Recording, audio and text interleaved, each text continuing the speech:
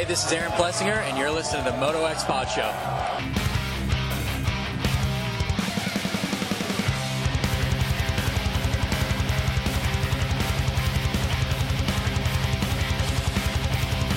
Hey, this is Chase Sexton. You're listening to the Moto X Pod Show.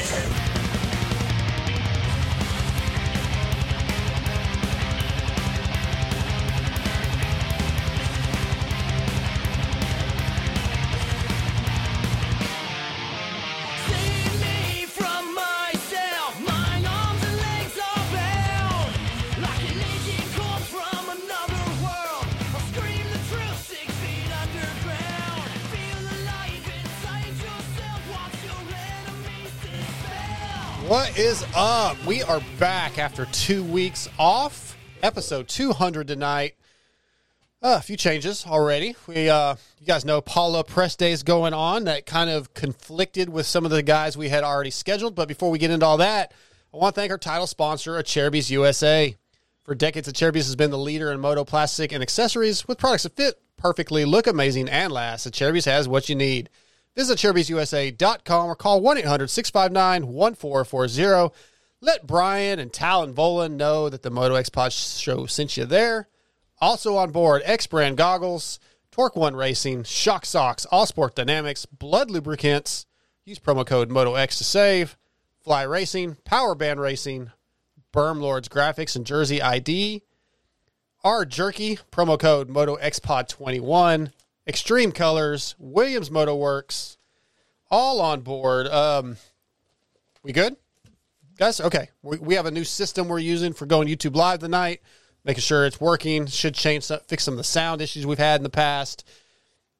In studio, DJ TJ, what's up, dude? What's up, man? This is totally different. Yeah, the way it looks is kind of throwing me off. I wasn't expecting that, but it looks fine. Okay, looks like we're live. Anybody on? We are live. Let us know looks that like Garrett's already said what's up, but yeah, it's just a little different. Cool.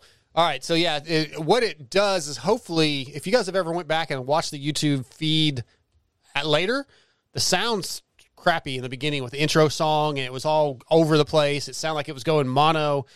Dune Goon, Travis Marks hooked me up, kind of gave me some pointers, and we think we have it fixed. Also in studio, Scotty T. What's up, man? What's happening? Not much. So you dropped a bombshell a little bit ago. The Nationals kick off at Paula this weekend, and apparently you want to take a weekend off already? We just had 2 weekends off.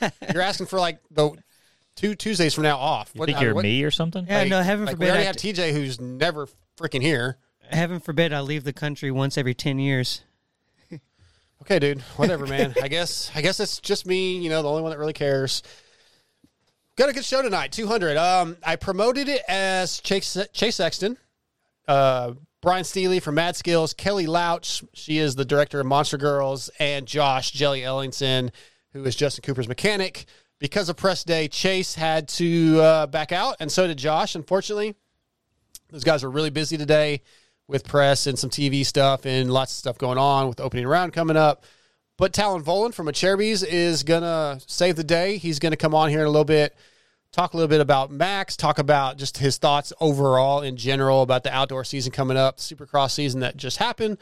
So, yeah, it's going to be pretty cool. Mad Skills 3 dropped. I think most of you guys, if you play the game, it's out.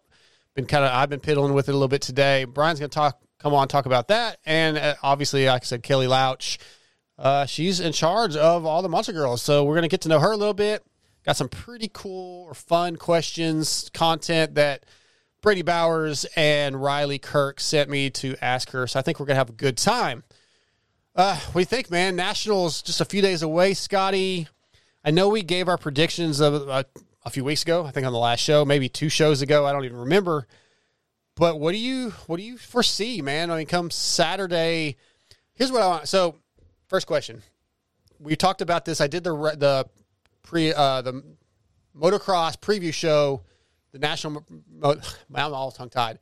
The outdoor national preview show with the Moto Limited show last Friday with Nick and Trent, and then Toolman Dan came on, and Justin Jennings was on, and a question was brought up. Like a lot of times, how important is the first round? Right? Typically, it's a long series. First round, we may have a winner that doesn't really necessarily even win anymore after that, or it's like a fluke almost. Yeah. This year, back to a full schedule, but an extremely stacked field, right? So it's not just something we're saying. It literally is very stacked. How important is this first round? Well, so normally your first round is you've had a week and a half, if tops, to get ready. You're still trying to recover from ailments and stuff from Supercross. Now you come into it, everybody's fresh, everybody's had enough time, everybody's hungry, the class is stacked. You want to, I feel like it's more important now than ever to set yourself up for the rest of the season. Even if you are the guy that, say your only overall that you win is the first round. If you win that overall, well, you put yourself in the pilot seat, and even if you get second, thirds the rest of the year and you don't even win another overall, but you're constantly second, constantly third, there's so much depth where I think it puts you in the driver's seat. Okay. So you can win the first one, and you don't want to you definitely don't want to be 20th the first one, because then you're never going to come back to that. Well, the funny thing is, you could take a guy that we expect to be a top 2 or 3 guy and can easily be 12th or 13th on the first round and almost not be a surprise, because there's 12 or 13 guys that you would go, yeah, I could see him winning. Right. What about you, TJ? I'm sorry, I know you're sidetracked. Yeah, I'm just working on this, making sure it's all right. But, okay. So First round, how important do you think it is this year with such a stacked field? Doesn't matter. Doesn't matter. Nope. Okay. But Paula is going to... I want to use this already. Okay. It's brand new. Stop acting like an idiot. You're the idiot. Don't be an idiot. Changed my life. Anyway. So, honestly, it doesn't matter. It's the first round. We have 24 motos, unless you have like a full-on DNF, and it really took 2 DNFs last year for Eli to basically be out of it. I mean, it's a long. But it was a shorter series last year. But I say it's a long season this year, so it doesn't matter as much. More guys right now ready to go. Last year, Cooper wasn't racing. Kenny ended up not racing. But don't we always talk about this? How it's always a deep field and how all this matters. Okay, I guess show's over. We won't talk about it. The only thing that I can say to a side point to what he's saying is the fact that they are at Fox Paula, whatever you want to call it. That is a track that they all test on. It's a track just like the tracks that they all test on. It's one of those Cali tracks. So everybody is somewhat used to that kind of track. So I think that maybe in that sense, that track gives us a different vibe than what the rest of the series will be, except for when it comes back to there's 2 Paulas. But that track's going to be a completely different vibe than the other tracks. So I think it's going to be a different playing field on the first round than it will be the rest of the series, yes. But I think still it's important to carry the momentum through the season. Yeah. I disagree with TJ. I think it does matter because of how stacked it is, and I think we're going to have a lot of guys to make it through the season. I feel like Kenny's probably not going to make it very long. That's the only one I'm really thinking that might go out quick, and I think you have to do – I don't think you can have a bad moto or even a bad overall or even a bad moto in this opening round. I think you need to come out on fire. I think you're going to see a lot of 10-3s for third overall, like 10-2s for third or fourth. Like it's going to be a lot of that. The question I wanted to ask is, so I think it's the easy thing to do talking in our industry of talking about this stuff is to be like, okay, who wins this year? Who wins? I want to ask the question, who of the main guys doesn't win a moto? Oh, okay. So I'm gonna look at my list here. You can even say overall. Overalls are obviously a lot harder to win. Who do you consider the main guys? I mean, you obviously have got your Tomacs, your Webb, your Roxons, your Mooskins, your Anderson, Osborne, Sexton, Sansarillo, Barsha, Ferrandis, Plessinger. Everybody's the main guy. So you're factory guys. If you're a factory guy, so I say Jason Anderson does not win a moto. You say that. I think he'll have some. He won the He won the very first moto last year. I know. I'm just you asked. That's the guy I'm going to go with. I'm looking at the list. Anderson does not win a moto. I'm going to say Jason doesn't win a moto. A moto. Yeah, that's the question. I'm just throwing it out there. I don't know. Yeah. No, I'm just saying that's brave in my opinion. Hey, TJ, can you? So Nick from Moto Limited said that the volume was a little low. I'm already working on it, and I've turned it up here. Don't touch it over there. Well, it's okay. So that other people have said. Yep. Okay. Cool. I'm working on it. Cool. Anyway, cool. So yeah, Jason is. I hope Jason wins some. I like Jason a lot. That's just the guy I'm picking right now. Although, things are changing for him too, right? It sounds like he's going to Kawasaki. Is he remotivated? Who knows? That's who I'm throwing out. That's going to be my pick. I think a lot of times you have guys like that. A change, even any kind of change, helps them out a lot. Well, he's not going to. He's still in Husky for this year, right?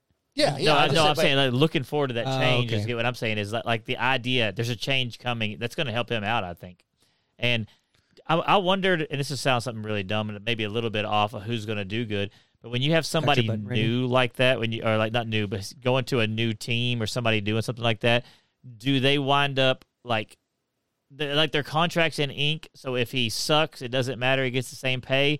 Or I wonder if they put something in their contract saying, "Hey, if I get top 2 or if I win the championship, you pay me X more money." I don't know. Are you saying that's the time old when somebody puts in their 2 weeks? They're like, I'm just flying this one. I'm just flying this one out, man. I put my 2 weeks in already. I don't really. Yeah, exactly. Well, certainly there could be something if Eli brings that number 1 plate over to Yamaha. That's what I'm saying. Do they get more money because he's coming with that, or is the ink dry and it doesn't matter? That's what I'm curious. Yeah. So I know I'm gonna sound out of the loop on this, but those two both of those statements are news. How did that fly under the radar so much? Like, how did I not hear about it? I don't know, dude. Don't know. Don't know. I don't understand how either one of you misses so much stuff when you're part of this show. I don't get it, man. If you don't mind just adding this to the group tweet. message whenever you're messaging all these guys, it's industry Twitter. insiders. It's I don't do following Twitter. Racer X and Mathis and those guys on Twitter. I follow That's all pretty much everything where on all Instagram. the news for motocross comes through. I see stuff on Instagram, but I didn't see that. That's not news, though. That's what Twitter's for. Do you think I don't Twitter tweet. is missing my opinion? No, but if you want to keep up with what we do and honestly be up to date, Twitter's where you need to be. That's where it's at. That's where... I don't understand how y'all have time to do anything in your life with as much like time as people spend on social media. I'm stubborn. I've said that I won't get it, and I won't get it. So I may be that. It's really hard to be a media guy and not be a part of it. Yeah, that's a good point. I'm not a media guy. I'm a co-media producer. guy. I'm working on this stuff. I guess that's why you're not getting invited to certain Yeah. places. Oh, it's fine. Whatever. Want to get into Shots that? fired. pew, pew, pew. Pew, pew, pew. I don't know if our listeners really care. Oh, they probably would laugh at it, but let's get into that in a little while. Let's try to talk about I have outdoors. another so my pick would be for who doesn't win a moto, barring some crazy like rain. I'll say AP doesn't win a moto. I can see him not winning a moto, but also if it muds, then he's obviously the pick. He's quite a bit better this year on the Yamaha, and it sounds like he may be going somewhere else. Do you think who do you think has a likelier chance of winning, him or Ferrandis? I'm going to go Ferrandis. Ferrandis is my sleeper in the 450 class. I was going to say, like, I almost reached out to Dylan to try to get him on tonight once I realized Chase wasn't going to make it, but he's probably in the same boat. He's got too much going on, so I just didn't ask. I don't know. It's so hard for me to even think, like, because every time everybody you named, all that kind of stuff, I'm like, yep, they'll win the moto. Yep. So that means we're going to have 24 individial exactly. winners. It feels like... I didn't say 24 names. No, Right. but you get what I'm trying to say. Yeah, I know what you're saying. But there's, okay. How about here's one. Roxon doesn't win a moto. What, is he racing? I don't know. You're on Twitter. But as of right now, yes. But I don't think he's going to last. But how can you say he doesn't win a moto? He gets a start, he's gone. I'm throwing him out there. Him not lasting. Blake Baggett. I'm throwing things against the wall and seeing what sticks. It's a safe bet. I'll take that one to the bank. Blake Baggett does win a moto. Is not going to win a moto. He just comes into rent. Yeah. He's racing. Oh, he is racing? No. No. Look at his face. You just see this lies right maybe across it his is, face. or maybe it's not. Well, you'll be the first one to know. You can drop that. You can drop that bomb and be the head breaker on that case. I'm going to break the embargo. Yeah. Chris so Racingberg here's the other. said that AP at Ironman wet or dry. Okay. We should write this stuff down somewhere. Here we go. So here's the other you guys question. talk for a second. Here's the other question Checkers. I wanted to ask about this was who did the break help the most, and who did the longer break hurt the most? Ooh. I know. Webb. Webb 100% helped the most. 100% because there is always that little bit of a lag, and I don't care how dedicated you are, but you got to celebrate. You got, you know what I mean, a little bit of weight. but he had enough time to start caring about this. I think Webb's That's our a good champion. point. I'm going to say it helped him equally. I don't think it the most because I fully believe that Webb was already in the mindset going into Salt Lake City of also I'm going out here to kick ass outdoors. So I'm going to say it helped Zacho the most because Zacho has been hurt. It gave him longer. And 3 or 4 weeks ago, he wasn't sure how he's going to be feeling, and he sounds like he's feeling a lot better. A month when you're recovering from an injury that's like 3 years. Like that's a big gap. For so Zacho's our defending champion. How does he do this year? I mean, is he in the top 3 or 4 in points? Is he 100% mid-season? No. Then no. He said. I thought he said last night that he feels pretty good. He wouldn't. I don't think he's 100%. You got to tell yourself that. Yeah. You go into a situation like this, if you're Zacho, you have to say, I'm 100%. I'm ready to go. I'm good. I'm good. Even in the back of your mind, maybe you're not. I'm going to say he's not in the top 3. Yeah. Well, in our picks a few weeks ago, if he's hurt, I said Eli wins. I'm still going with Eli. I think Eli he has something to prove to himself and to Yamaha, who's signed him. I think he wants to take the number 1 plate over. I'm going to go with Eli as my number 1, and then Webb is my honest number 2 now. I think Webb could go into I think he might be that guy that we kind of mentioned something about this earlier. It's like he may only get 1 overall win, but he'll be second, third a lot, and it can. Like I think that I legitimately think that you can win this title with very, very few overall moto wins. Yeah, I think it's okay. Outdoors, right? It's the man's sport. Yeah, it's the heat and the humidity and the gnarliness, and that takes besides just the mental strength. It takes the physical strength. It takes the mental strength to not quit, to not back it down. And we saw how strong he is mentally. And I think he wants to win it so freaking bad. Yeah. Now that he's just going to go out and win it. Yeah. Well, and then so another thing is the class being so packed. You can't do what you maybe have done in the past where like say, okay, I don't have it this moto. I'm just going to send it in for 4th. And like 5th, 6th, 7th, we'll catch you if you do that. So that puts into the equation that the bikes are going to be harder because you're going to see these guys having to put in those fast laps 28, 30 minutes in rather than letting the bike kind of, just sailing it in. So now the bikes you're going to have more likely for DNFs because of mechanicals, because the bikes are going to be pushed harder because the pace is going to be so much faster for so much longer, I think. It's possible. So consistency, that's what I'm saying. Yeah, You can beat a second place guy every race. I mean, obviously consistency is almost always important. especially in outdoors. Yeah. I don't know. We don't have time to really talk about 250s right now. Who's your sleeper pick in the 450 class? Sleeper, like for the title? Just not necessarily for the title. Let's say somebody unexpected that's going to get top 6 or 7. That's what I was going to ask about. I was thinking about that. That's where I put Dylan as a sleeper. I don't know that he's going to win the title. I think he's going to be a better than people expect. I don't more think often. I don't think you can. Dean Wilson. I'll claim Dean Wilson. I don't think you can call Ferrandis a sleeper. I mean, he's that's way better. Okay. Yeah. I was too close? Or No, too you far? were too far away and off to the side, so it doesn't pick it up like that. Okay. Ooh, Garrett said Anstie. I wonder about Max, man. I don't. Top 10 for sure. Somebody, and it might have been Garrett, I think it was Garrett, asked me like where I saw him like a couple days ago, and I said, like 7 to 9, and maybe it was Jake That's Curry. good. And then I was like, but then when Mathis named off the 12 top guys last night, I'm looking at right here, right? We got Zacho, AC, Jason Anderson, Kenny Roxon, Cooper Webb, Chase Sexton, Dylan Ferrandis, Justin Barcia, Aaron Plessinger, Marvin Muscan. That's 10 right there. Yeah.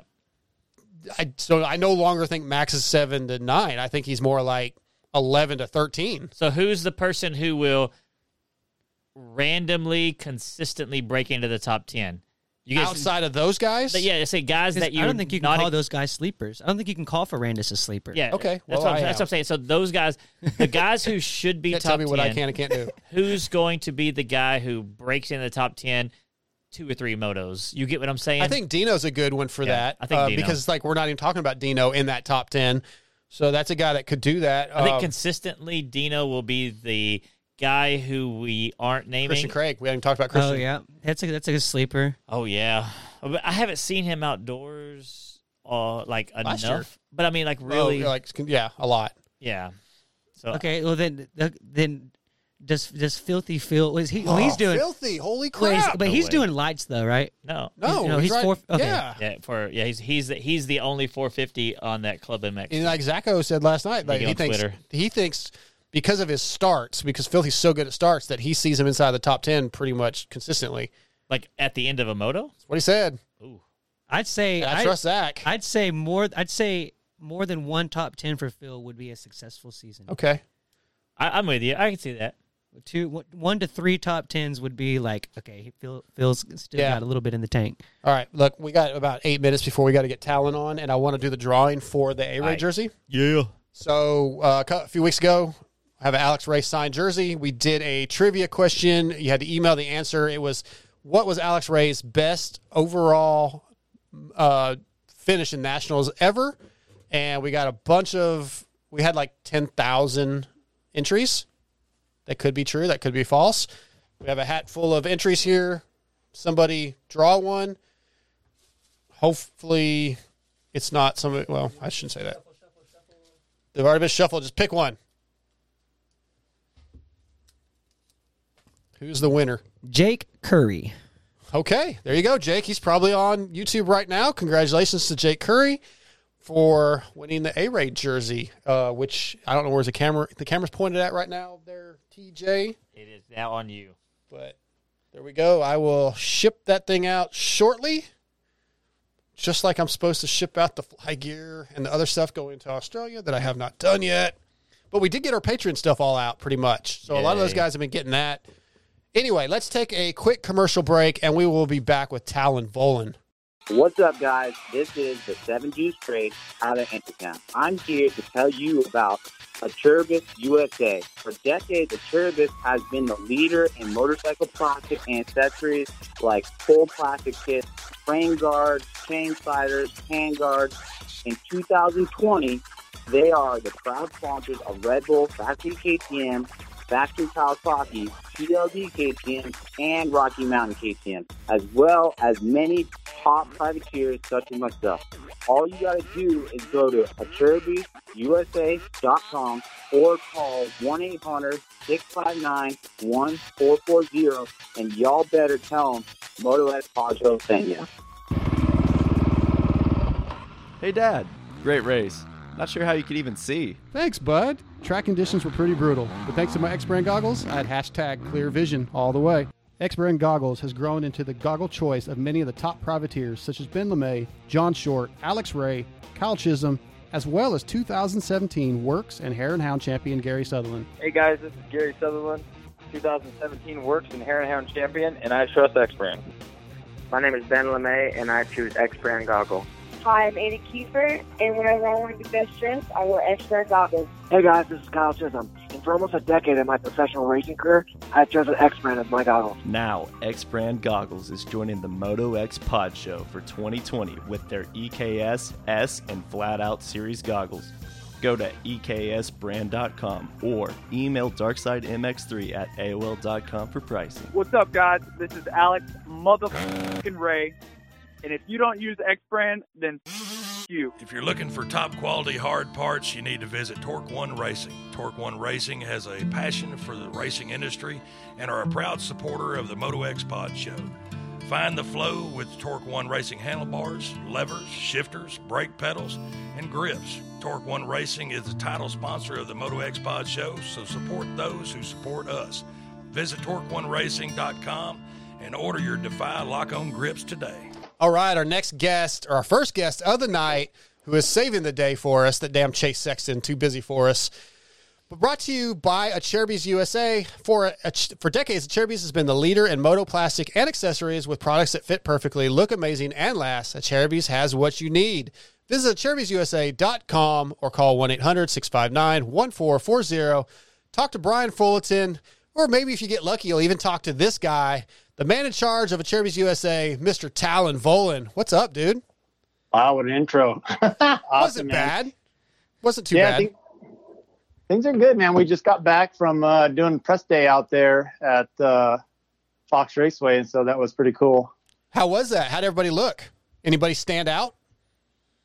Oh man, the 450 class is, stacked this year. I mean, obviously the 250, so I already know that, but in the past, it always seems like there's 3 or 4 guys, and then it's pretty separated. Where it seems like with like Roxon coming back and all that, gosh, there's probably 10 guys that all were super fast out there today. So it's going to be cool to watch this weekend. Yeah, we literally were just having that discussion about the 450s and who's going to be doing well, who our picks are.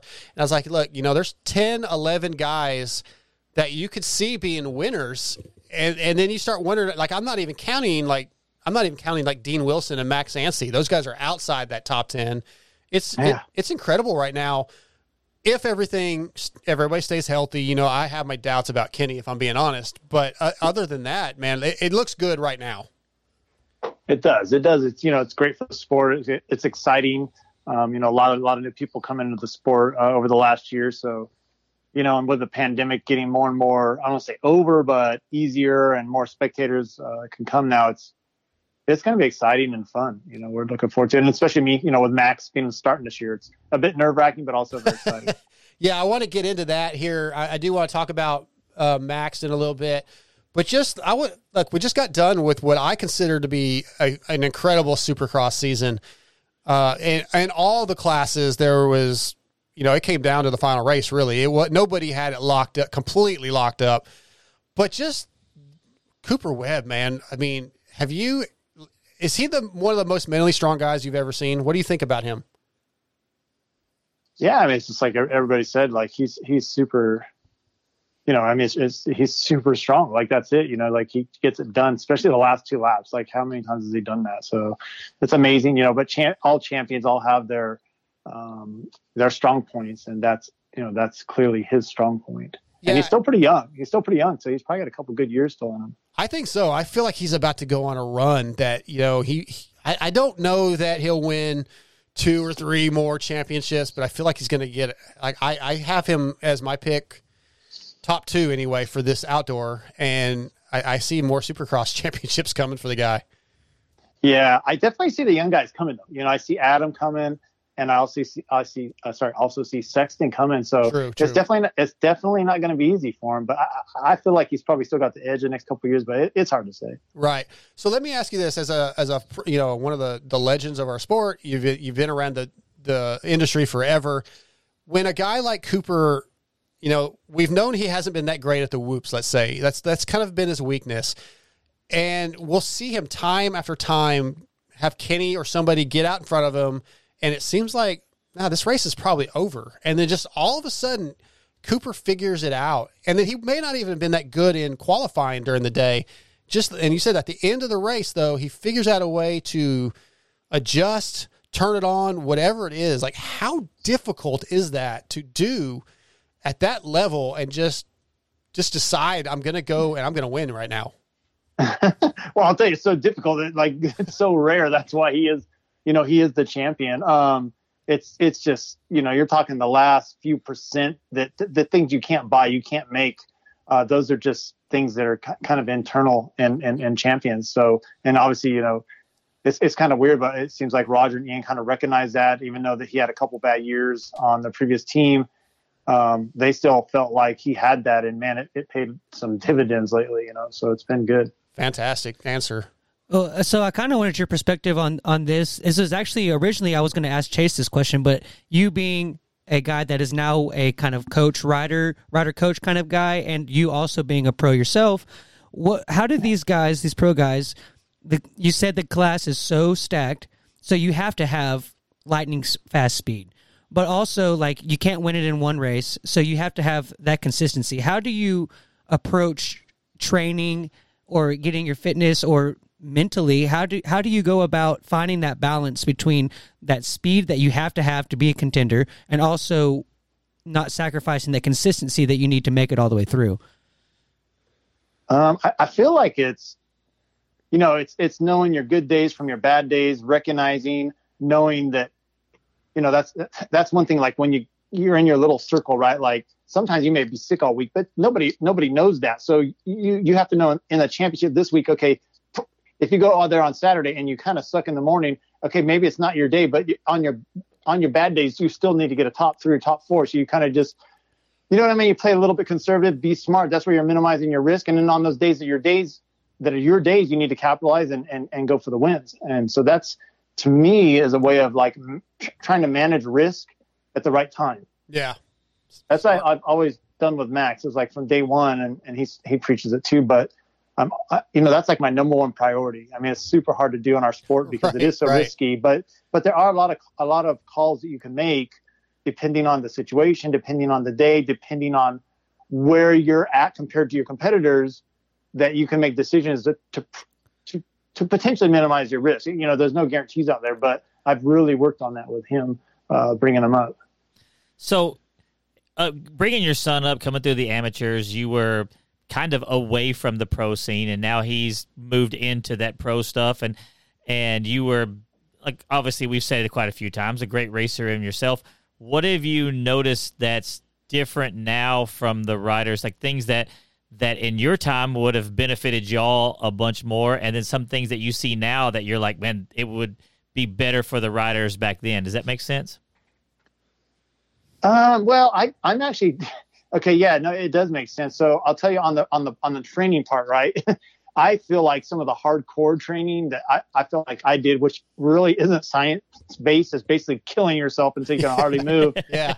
Lay down and rest. The positive side of that kind of training is I feel like that it makes you mentally tough, right? Because you're running up those hills, or you're doing this gnarly weights and doing these things that when you get in those moments in the race when it's hot and your body's telling you to stop right now, and you're like, no, I work way too hard, I'm not stopping. That's where I feel like maybe some of the riders are missing nowadays. But I have to say, and this is almost like a little bit of an experiment for me. This is Max's first year, and we kind of did it more the science-based way, which it a little bit drives me crazy. They do these long bicycle, like tomorrow he's got to do his base ride, and like, base riding at like 120 to 130. I'm like, dude, I used to look in the mirror and just kill myself till I'm like dead, and he doesn't, he don't do that. And, we got a nutritionist, and we got a trainer guy who's telling us to do these heart rates, and we send this. So it's different. But I have seen I don't want to say the numbers don't lie, but like, wow, he is improving, and I am seeing that. The proof is going to be in the pudding, though, in the race, right? So this is where I really need to see, like, when it does get tough, how's he going to do? He's looking good right now. His condition seems to be good. But, again, this is the first year, so I feel like we can try this. If it doesn't work, then Dad will have to break out the whip and go old school on him. But I do feel like that old school thing is sometimes I'm not sure, like I'm having a hard time giving that up. Yeah, I can see that. So Supercross this year, obviously Max, it was sort of not necessarily a last minute thing, but it wasn't fully expected. He was very, very new to it. We talked the first round at H1, like he didn't even know where the truck was necessarily, right? Like everything was new. Outdoors though, like he grew up riding outdoors. Does he seem like he's more ready or comfortable? Is his confidence higher going into outdoors than it was Supercross? Yes, I think, he looks good. We've been, again, doing the science, following numbers, training looks good. I say he's right on target, and as long as we don't have any setbacks between here and then, which we're going to ride just a little bit on Thursday, and that's it. We go into the race. No, he's definitely in a much stronger position. Going to Supercross was really late. Then we had some personal tragedy with the family and things like this that happened, so it was really tough. I mean, I honestly went to the first race just with no expectations. Like, let's just see how it goes. It was tough for us, but he did good. He didn't win, but he did really good for a rookie, all the pressure and everything. And he did finally get hurt at round 4. But it wasn't actually as bad as some people might have perceived it. So, I mean, really once they put his hip back in, it was really minimal. And by 3 weeks, he was riding his bike, and he wanted to ride his dirt bike, but we waited another, I think it was 4 weeks, and then we got on him. Until this time, we haven't had any problems. And then what I was going to say is, KTM agreed, just to let him heal more and start getting focused on the outdoors. And I feel really good about that decision, and I feel good about him going into this weekend. He's pretty ready. Now it's tough going in. You don't know your position, right? You need to kind of like find out who you can beat, who you can't beat, kind of where you fit in. And as each week goes by, he's going to get a little more comfortable. And then once we got, like I call a base, okay, now who do we got to work on? Where do we got to work? Yeah, so it's always a little bit of a question mark. No, yeah, it's interesting because I have him as one of in the 250 class, which we haven't actually talked about the 250 class yet. We're probably at the end of the show. He's sort of him and Thrasher are sort of my sleepers of guys that I expect to have some really good moments, some brilliant moments, and maybe get some podiums and surprise some people. Where does Max? Do you think he's going to do better at the West Coast tracks like Hangtown that he's used to riding, or do you think once we get east and there's some ruts and it gets a little sloppier that he'll maybe surprise some people? I'm not sure. East is so different. So I'm really just focusing race to race. Yeah. We've been down here. Paul's a good track, or I guess it's Fox Raceway is a good track for us. And and then of course we love Hangtown because that's basically where he was born and raised. I wish it was a first round, but it's still cool that they're having it. I have a question mark with East Coast. He's working hard, but I do know the East Coast is gnarlier. So we're just going to get through this one in Denver, and then we'll go back there and see what happens. I mean, I agree with you. I feel like it could be an up and down. I mean, he is a rookie, so I really see some huge signs of potential, but you just don't know how it's all going to play out until you get out there in the race. And then the series long. That's what I told him. It's not just this first race. There's 24 motos. Each moto is like a war, and sometimes it's going to go your way, and sometimes it's not going to go your way at all. But you got to get the most points that you can each battle, and then move on to the next battle. That's it. Yeah, he seems, the little bit that I've talked to him, I mean, he seems like you've prepared him really well mentally. So I don't think that will be a problem. Like, I think he doesn't seem like the kid that, let's say he goes out in Moto 2 and falls and it doesn't go the way he plans. Like, he doesn't fall apart. He doesn't lose his temper. He doesn't seem openly anyway to break down. I think he understands the game. Yeah, he does. But, I'm still his dad. I live with him. And so, we still get, and, he still can have at 17, 18, they start to get little attitudes. One thing I know, one thing I kind of know is I really don't know nothing and he knows everything.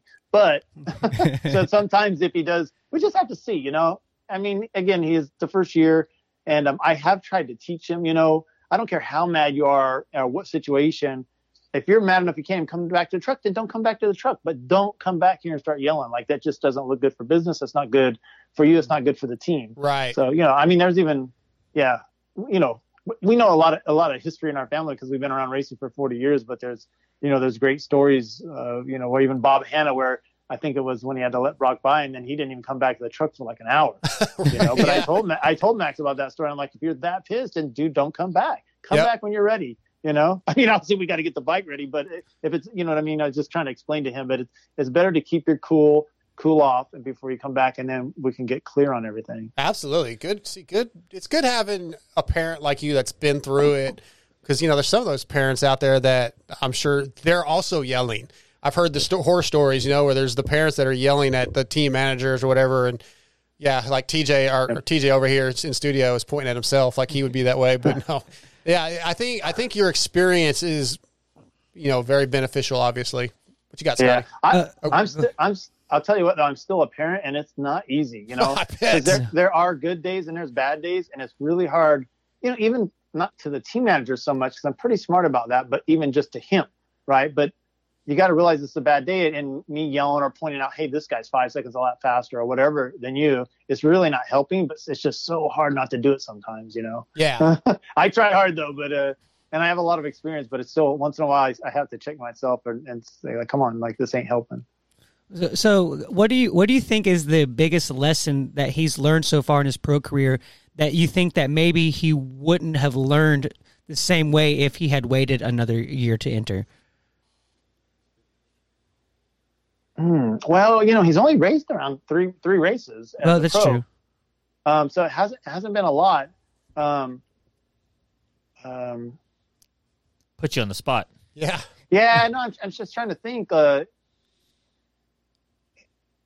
I just personally feel that every year you get down the line, you're just more. I mean, if he didn't race at all this year, he would just be a better rider next year, just out of maturity and age and strength, physical strength. You just get older and stronger. It's just, and sometimes I wonder, going at a young age, if it's beneficial, because I don't want to say they're not the smartest, but some of the decisions you make when you're young are just not the greatest, and it can get you injured. And every injury you get, if you're lucky, it won't set you back too much. But sometimes, they have to plate this or do that, and then you start to get more body restrictions. So I've really tried to limit that, and I was really pretty scared personally doing the whole Supercross because I really didn't want to do that this first year, but I am and do feel comfortable with this outdoor. So that's where we wanted to start. And, luckily KTM let us skip the last few rounds and let them just heal up more and really get what I feel ready properly for the outdoor. Well, I don't know if you can read minds or whatever, but that's a perfect segue to my question. I'm sitting here looking at the video we have. I posted a picture of you, a younger you in some Yoko white and pink gear. I see it. I don't know why you guys got that up. That's horrible. Yeah. Okay. So, but you got this amazing pink and clear HRP Chest Pro and stuff like that on. But I noticed Talon doesn't ride. Max doesn't ride a lot with a lot of protective gear, no neck brace, all that kind of stuff. And I'm going to talk about myself a little bit. I've gone through the same thing with my son. He's turned pro now, and he's basically shed the neck protector. He's the protective gear he doesn't have to wear, he doesn't. Was that ever a deal with you? Because I don't remember. I thought I remember Max wearing that stuff when he was an amateur. No, I really haven't. There's kind of with Rhino and all that. There's a lot of that going on right now. But I've never really thought negative or positive about it. I always ran knee pads myself. I did switch to knee braces in 97 after having a pretty hard injury. I didn't blow my knee out, but I hit it hard enough that it loosened up. Right. Started wearing a knee brace to get through the rest of the championship, and then I wore them for another year. Then in 99, when I came back to the U.S., I started riding Supercross. My brother's like, hey, put knee pads on and see how you feel.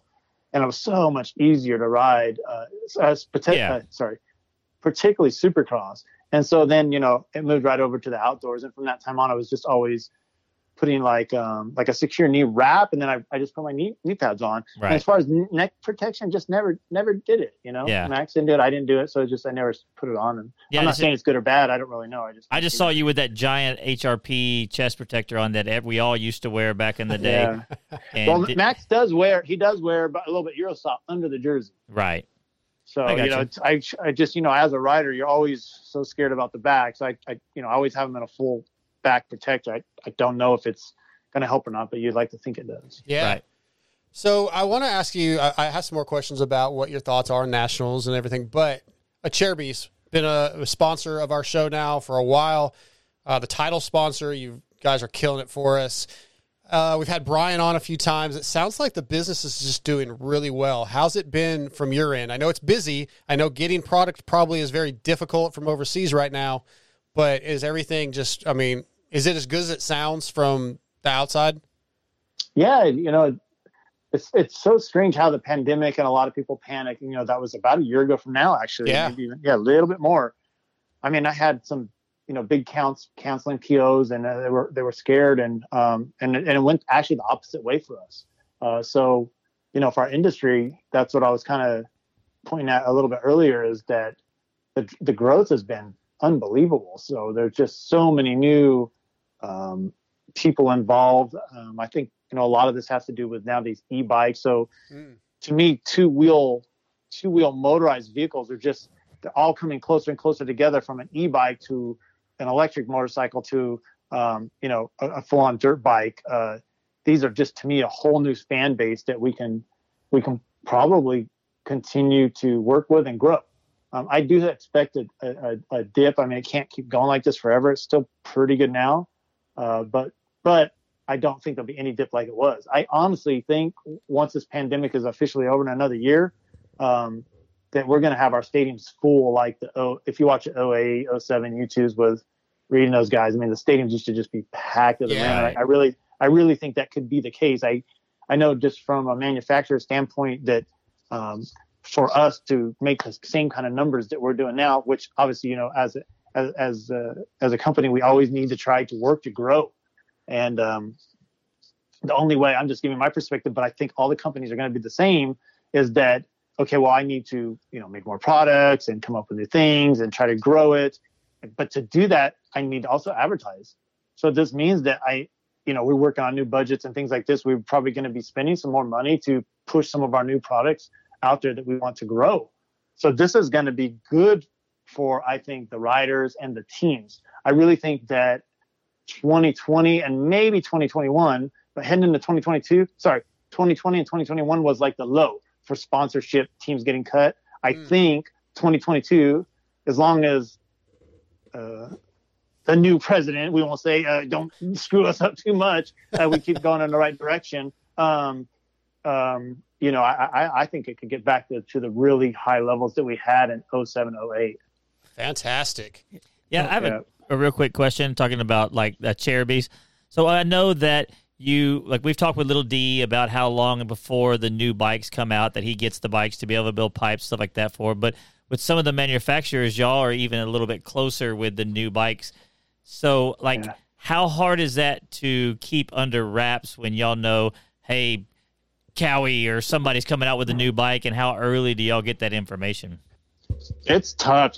We use all our connections that we can from here in the U.S. with our factory teams. That's sometimes the benefit, obviously, of sponsoring a factory team is you can get maybe their plastic to study or some pieces from them to study or straight from Austria over there. So we're all between USA, Austria, and everywhere. In Japan, we have connections. So it is trying to get our hands on it as soon as we can and then start developing it. And to be honest, with plastic, it's very difficult because you have to create the mold, and get everything precise and test. So, gosh, it does take longer than I want. I'll tell you that. But it's challenging when they come out with a new bike. So y'all don't get like 5 or 6 months ahead of time. They don't send you the plastics to do all that kind of stuff. It's rare sometimes, but not that often. We're scrambling. I mean, we usually do get it before it's out to the public, right? But not much time. It just depends. Crazy to think about the relationship. Sorry, I interrupted you. I apologize. No problem. Go ahead. Oh, I was kind of on the plastic thing. So has there been a spike in handguard sales now that Max runs them all the time? And if he does continue to get more successful, do you see those sales from especially probably your 85cc, 65cc's, do you see every kid just running handguards all the time? If he comes out and just winning every moto, I mean, it has to, right? Yeah, him and Adam are the guys right now. Yeah. We love those guys. Yeah. Him and Sansorilla just run them 24/7. So yeah, Max even runs them. Max was literally born with them. So like his little electric bike, we started him on out in the street, to his bicycle, to his 50. He wouldn't even know what even to ride without handguards. The scary thing for me is if he goes on a team that doesn't have a Cherubies, I'm going to be freaking out. But dude, I fell in I can love. always have a max budget. I fell in love with the handguards. I think it was 07, the Canadian series, Dusty Klatt. Oh yeah, God, the Blackfoot Hondas, and he was killing it. And I was like, I had to go get handguards. I just had to. Well, we run them. I have them on my pit bike, and all my buddies who ride pit bikes with me laugh at me about them. But I run them on my pit bike and everything. Yeah. Speaking of pit bikes, you guys have a full line of pit bike plastic, don't you? I saw something on Instagram, I think yesterday. Yeah, so we just got that stuff in for the Honda's a pretty popular little 110 with that fuel injection. I just got one. And it took us a while, but what we did is we expanded on some of the colorways that are out there. So we had the teal color that's that was our color. And then we figured, hey, let's just make it all orange, because everybody wants to make their bike maybe look like their dad's or have it be Kawasaki or what. So we did green, blue, orange, black, gray. We did so many colors on those things. So, they're popular right now. I remember in the late 90s and early 2000s, they were super popular. So it kind of comes and goes, but it's a hot trend right now. So we just went all in on that plastic. So that was really cool. And then another product, talking about those handguards trying to push, we came out with a new, trying to, again, what I was talking about, expanding the line, is that we're moving over to e-bikes and mountain bikes. So we have handguards now for mountain bikes. Cool. Yeah. I think I shared some of that on Instagram when those come up. Yeah, they look cool. Yep. Who gets to pick the colors? Like how much input do y'all have to the headquarters to say, hey, because I've seen some gray colors that a buddy of mine put them on his bike and they were just bland gray, and I'm like, and then he threw his graphics on there that he had these other accent colors, and I was blown away. I'm like, I gotta have the gray for my bike. Like the gray. Yeah, we actually have some projects that we're working on now. I found out it's not really about the color. It's just like you said, it's about the graphic and the presentation, right? Yeah. I've got colors. I'll tell you when that TLD kit hit a few years ago, that light blue. Yeah. If you just give me that kit and I'd like, no, and I was kind of like, nah, but then the way TLD did that with the whole presentation, and then the first day they showed it, like you could barely see the bike, then the next day you could see more of the bike, then the third day you could see all the bike. Yeah. And then on Friday, those guys were at the track and the thing just blew up and everybody wanted that. We sold so many of those kits. So that's where the alarm bells went off for us. So we started just, every year we're trying to do limited colors, and we have a couple. No, with the pandemic, we kind of laid off a little bit.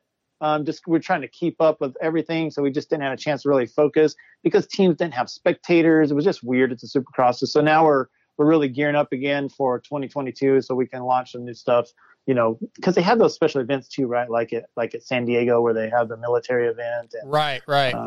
Usually Washougal, we do something with TLD, so we got some stuff coming. It's funny you brought that color up, that teal or the TLD thing, and that you didn't really like the color at first, and you're kind of old school, and it reminds me of Rich Taylor, was telling me the new X-Brand goggle came out, the Lucid, and they were going to do this gold color. And he's like, I don't like that. Nobody's going to like that.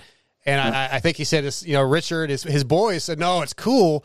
And now he can't keep that color in. Like, it's like, it's we're old, right? I mean, the kids like different stuff than what we think is cool. So totally. Totally. Couple more questions before we let you go. You and your brother were, I believe, the first and maybe only brothers to podium a Supercross until Salt Lake City 2. That was pretty cool, huh? Seeing the Lawrence brothers do that.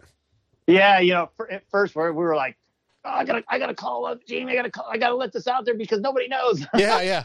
That was maybe my greatest moment after my brother. It was really cool. And like a lot of people don't know, but it was like me, McGrath got second, and Tyson Little got passed by McGrath like on the last lap. So it was, but obviously McGrath becoming who he was later on, you're like, oh wow, that's pretty freaking cool. Absolutely, that was a cool story. So I thought that was, when I saw that happen at Salt Lake City 2, I was like, well, they're not the only ones anymore, but the Volans did it first. Yeah, that was at East West too. So there was all the guys there from Swink to Buddy Entnes, and there was a lot of Buell, a lot of fast guys back then. We got one real quick question from the guys from the Moto Limited Network. They're out of Australia. They want to know, who do we give the credit to Max for? Is it Tyson or Talon? I don't know. It's probably Tyson. It's all good. Yeah, I like it. Go ahead, Scotty. Tyson's like our guru, right? So he's been around forever, and he stays home a lot, but he just watches unlimited films. So, it's funny, but whenever I go to a meeting, I'll call him like, okay, what do you know? Like, okay, what can I bring up? Okay, there's this guy, he got passed, or he's this situation, and he had this tire. And it's like, so I have all the information. Yeah. I just wanted to know, nostalgia-wise, because I'm sure it's been a while since you've gone to every national round. I just wanted to know, nostalgia-wise, which track are you looking forward to visiting or just being around or seeing Max ride the most? Oh, my goodness. Well, I really like that track at Millville when I was racing, but I just... Beautiful. I'm a dad right now, so I'm a little bit nervous. Like, I don't know how it's going to go for him, like Southwick.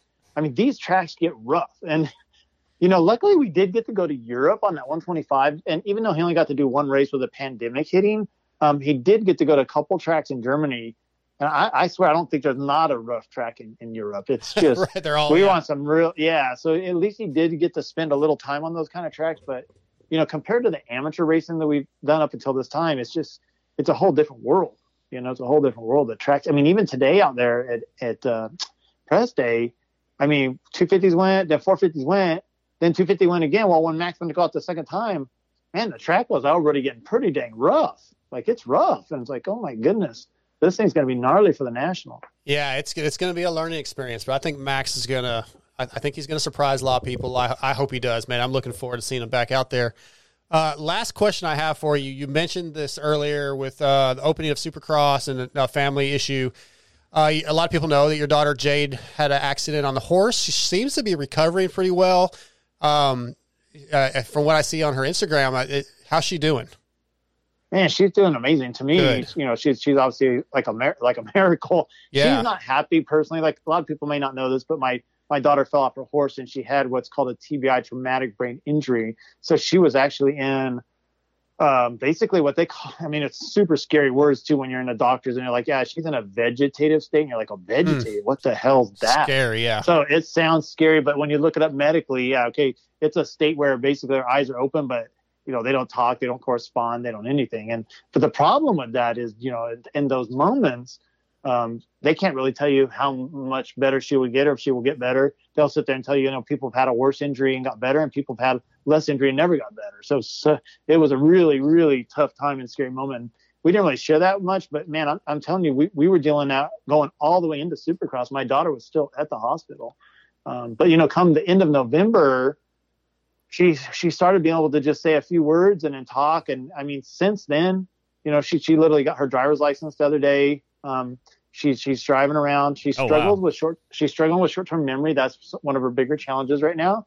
And she struggles a little bit with her left leg walking, but, you know, as far as, you know, it sounds horrible, whatever, but, you know, like she has all her bodily functions now and those kind of things. And my opinion, you know, watching her is that, over time, she's going to get back to probably like 95% or something. So fantastic. It's like, you know, no matter what happens in my life, like that's all I really wanted. Like that's better than anything I could have ever asked for. Absolutely. So she's on the way. So that's it. Yeah. I started, I guess when the accident happened, when I kind of started following her to keep up with it. And I know at Houston, she was, you know, on Instagram and, you know, posting pictures of her brother and how excited she was. And that, like, I could only in my mind imagine how difficult it was for you to be at Max's first Supercross and the big show, but also have your daughter at home, you know, dealing with what, you know, was almost a tragedy. And like, I just couldn't imagine the emotions going on in how you dealt with that. And, you know, you kept it together and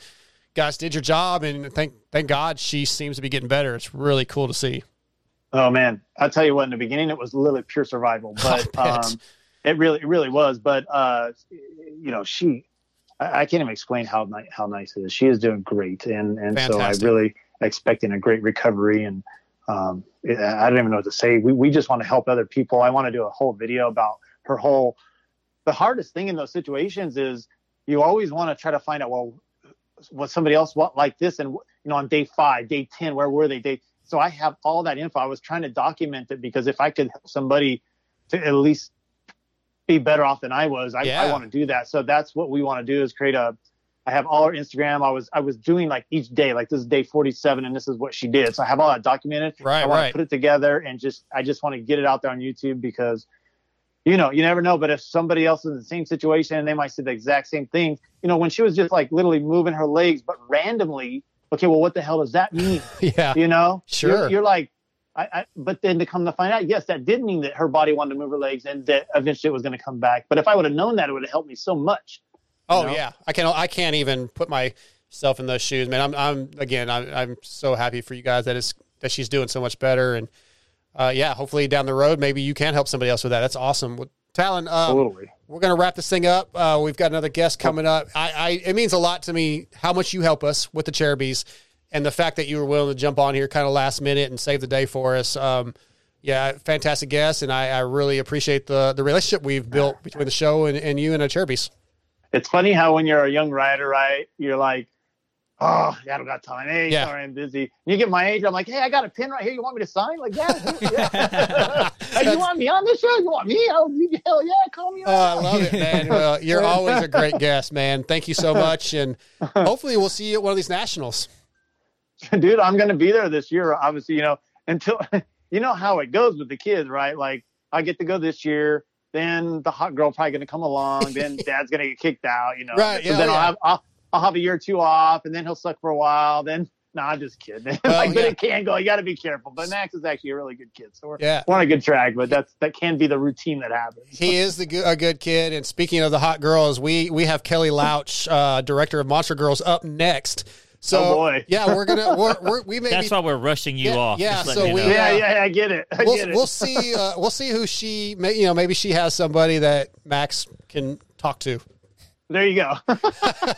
All right, Talon. Hey, the one good thing is now they can do this stuff virtually, so it's better. Absolutely. Just kind of FaceTime each other. I like that better. Yeah. All right, sure. guys.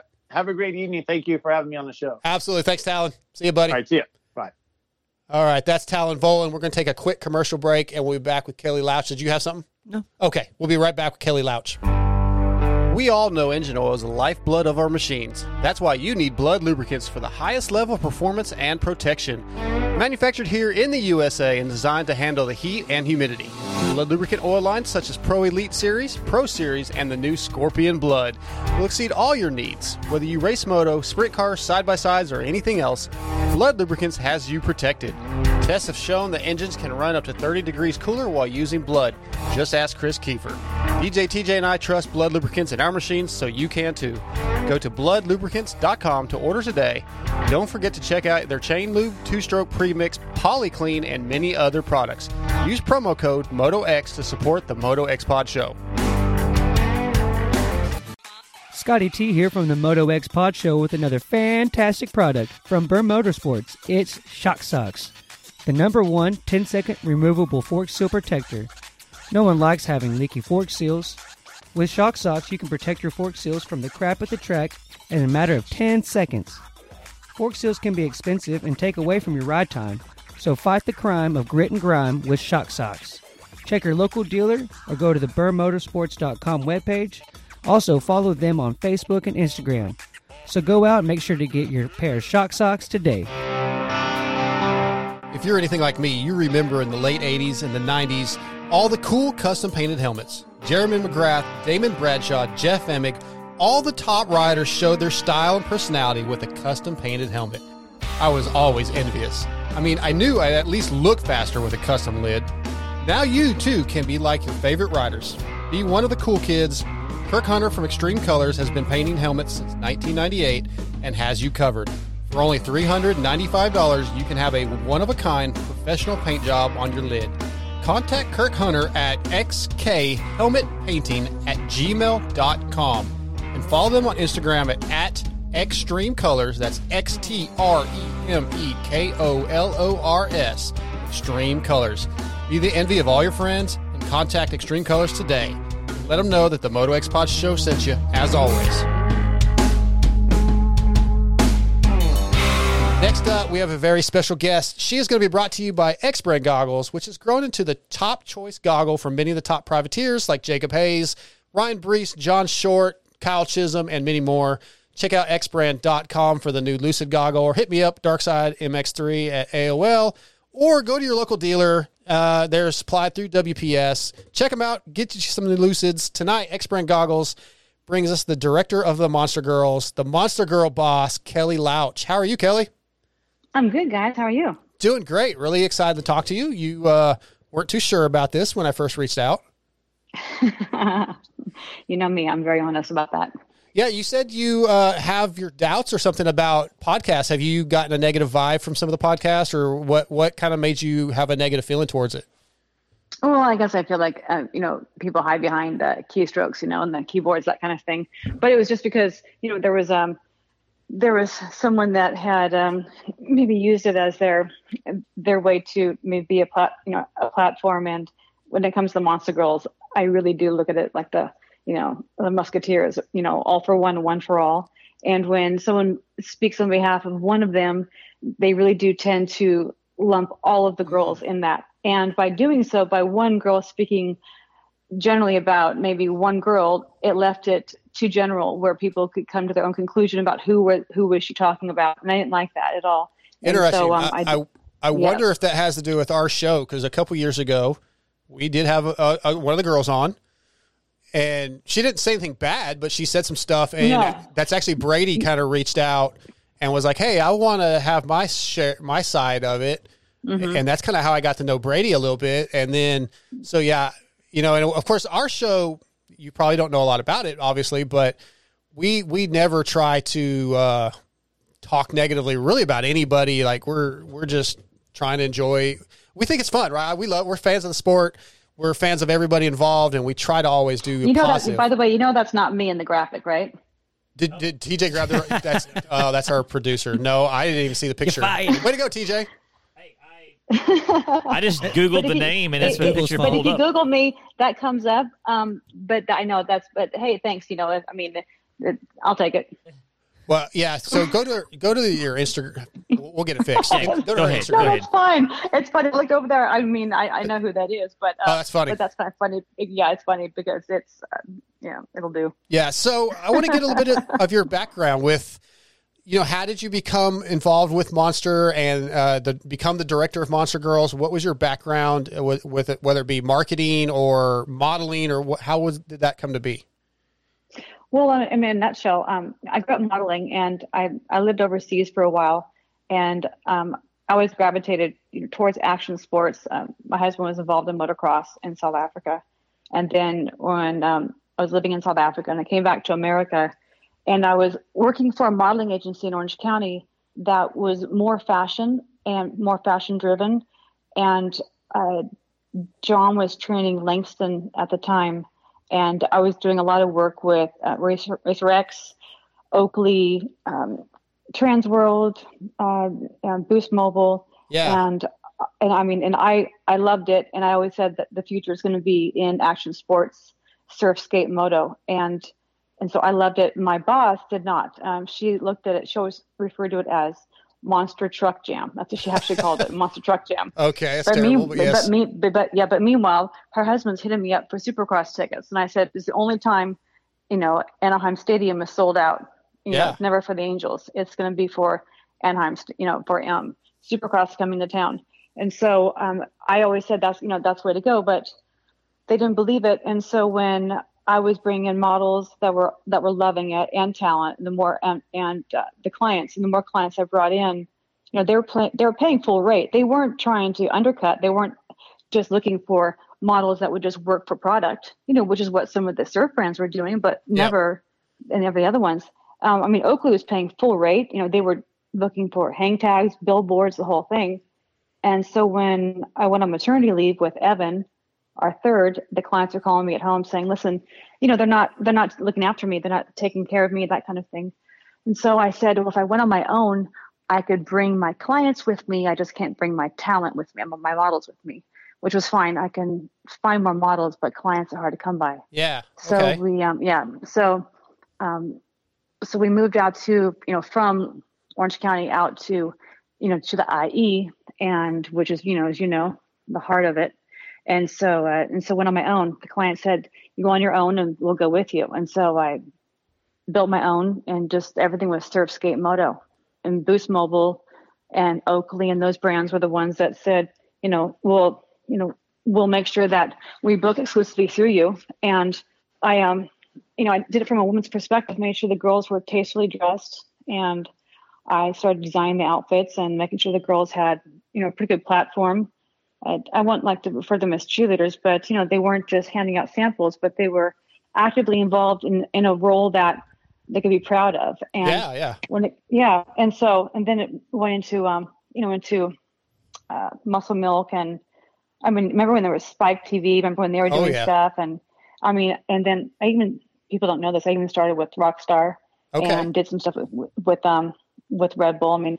And I was never exclusive. And then I started doing some stuff, with Monster as well. But there are times when it was everything in the pits. You name it, anyone that had any kind of promo talent, they were all working for me. Wow, that's really cool. I had no idea about any of that. That's, I've had Brady on before, and wasn't even a question I thought about asking with the history of the Monster Girls. I would. Yeah. Yeah. In my mind, Brady. It was just something that Monster's like, oh, we're just going to get a bunch of girls together and we're going to call it this. Like the fact that you kind of, you bore this thing is pretty amazing. Well, with Monster, what started was, actually it's pretty funny because they originally just would have the girls wear like denim shorts, like, cut off shorts, and a tank top that was just getting cut up shorter and shorter and shorter. Right. Because like sometimes they didn't want to wash them, so they would just kind of cut the dirt from the bottom and just kind of cut it up a little bit more and more from there. Because it was just guys handling it, and they were great guys, but they couldn't stand it. They finally said, "Listen, this is getting harder and harder," because they were handling the outdoors, and you know how the outdoors are. You're talking about talent in the sticks. You're not talking about major cities. You're not talking about LA. Right. That kind of thing. So they finally, they said to me, listen, can you help us out? And so I said, okay, first thing we're going to do is we're going to fix what they're wearing, that kind of thing. So, sorry about the dogs in the background. It's okay. So I started doing that, and then I started making the outfits, like actually physically making them. And I started off with a theme, which I called Badass Band Camp.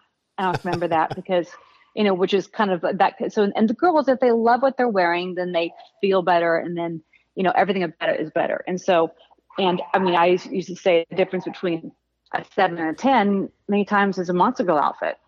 Oh, right. Okay. Yeah. And so, I'm actually going to go shoot my dog right now. Sorry. So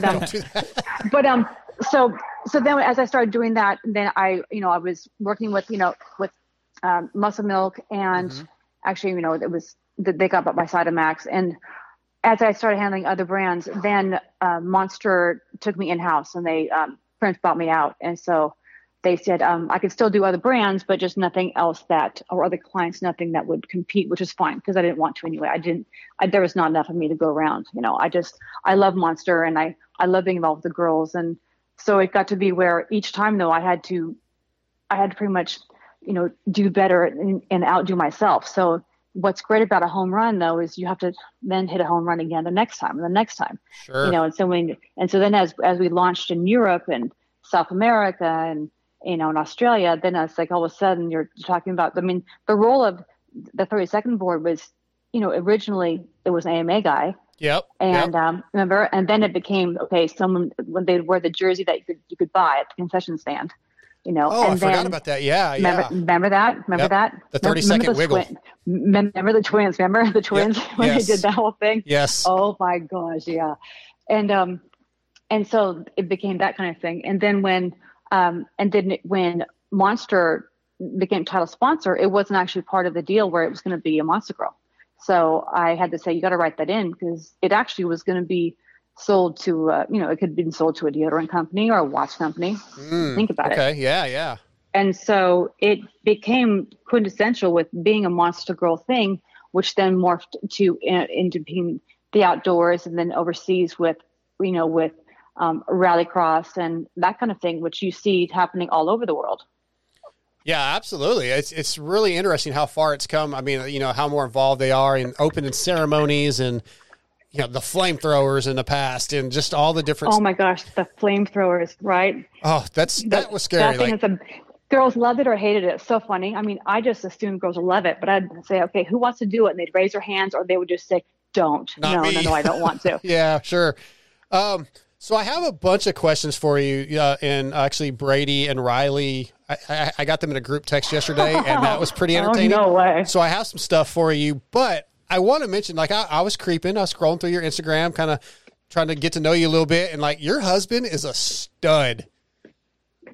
Dude, I'm Don't let him hear that. Yeah. God. The dude is ripped. He's got awesome tattoos. I'm like, okay, this guy. Did you look at the right Instagram? Well, it was yours. Am I in the Kelly wrong? Am I looking?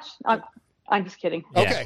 I thought I was like, okay, this dude's he's a badass. I don't know. So I posted up another picture on the YouTube. I don't know if you see it. Is that your husband that Darkside has a crush on?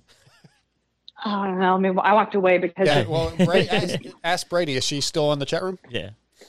So, but yeah, he's pretty. By the way, I'm walking slow because I'm in a knee brace. Brady can tell you why. Yeah, I have that. That's a question. I know the story, but I want you to tell it. Riley actually threw that one out, but I still have a couple more things before we get into the girls' questions. Just so now, Monster still, I assume, involved with NASCAR, correct? And PBRA? Oh, yeah, I was just at NASCAR over the weekend. Yeah, we've got a team. Yes. So how difficult is that? Because I know Brady was doing PBRA at the beginning of the year, I think, and they're spread out. How do you manage doing all that, or do you have other people, I guess, now kind of helping out? Well, basically, I take a couple of things into consideration.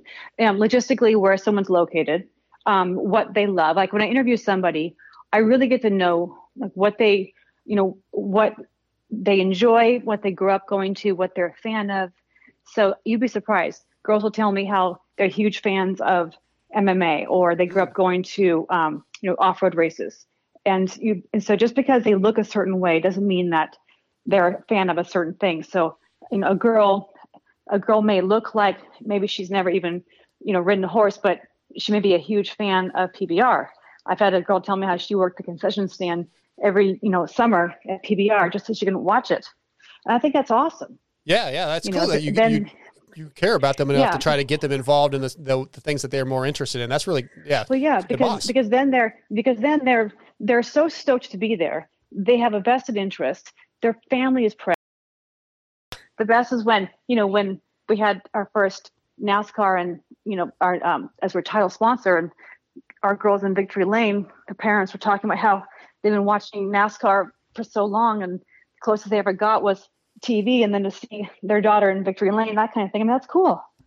Absolutely. That's really neat. I didn't know. So, I love that, because then also I don't have to explain so much, but then they're just so happy to be there. And, you don't want someone that's going to say, wait, no, what is this again? Right. I think it's, but then also I to go back to what you said about how to choose. So, I like to keep them in what they enjoy, but then also where they're located. So with Brady being in Florida, PBR with COVID, we had to kind of, I didn't know the buzzword pivot. I hate that word, but kind of had to rearrange things. So as the series was to kick off in one area and couldn't, we had to kind of say, okay, Brady's over there with the girls over there. A lot of my NASCAR girls are in the South or in Charlotte, that kind of thing.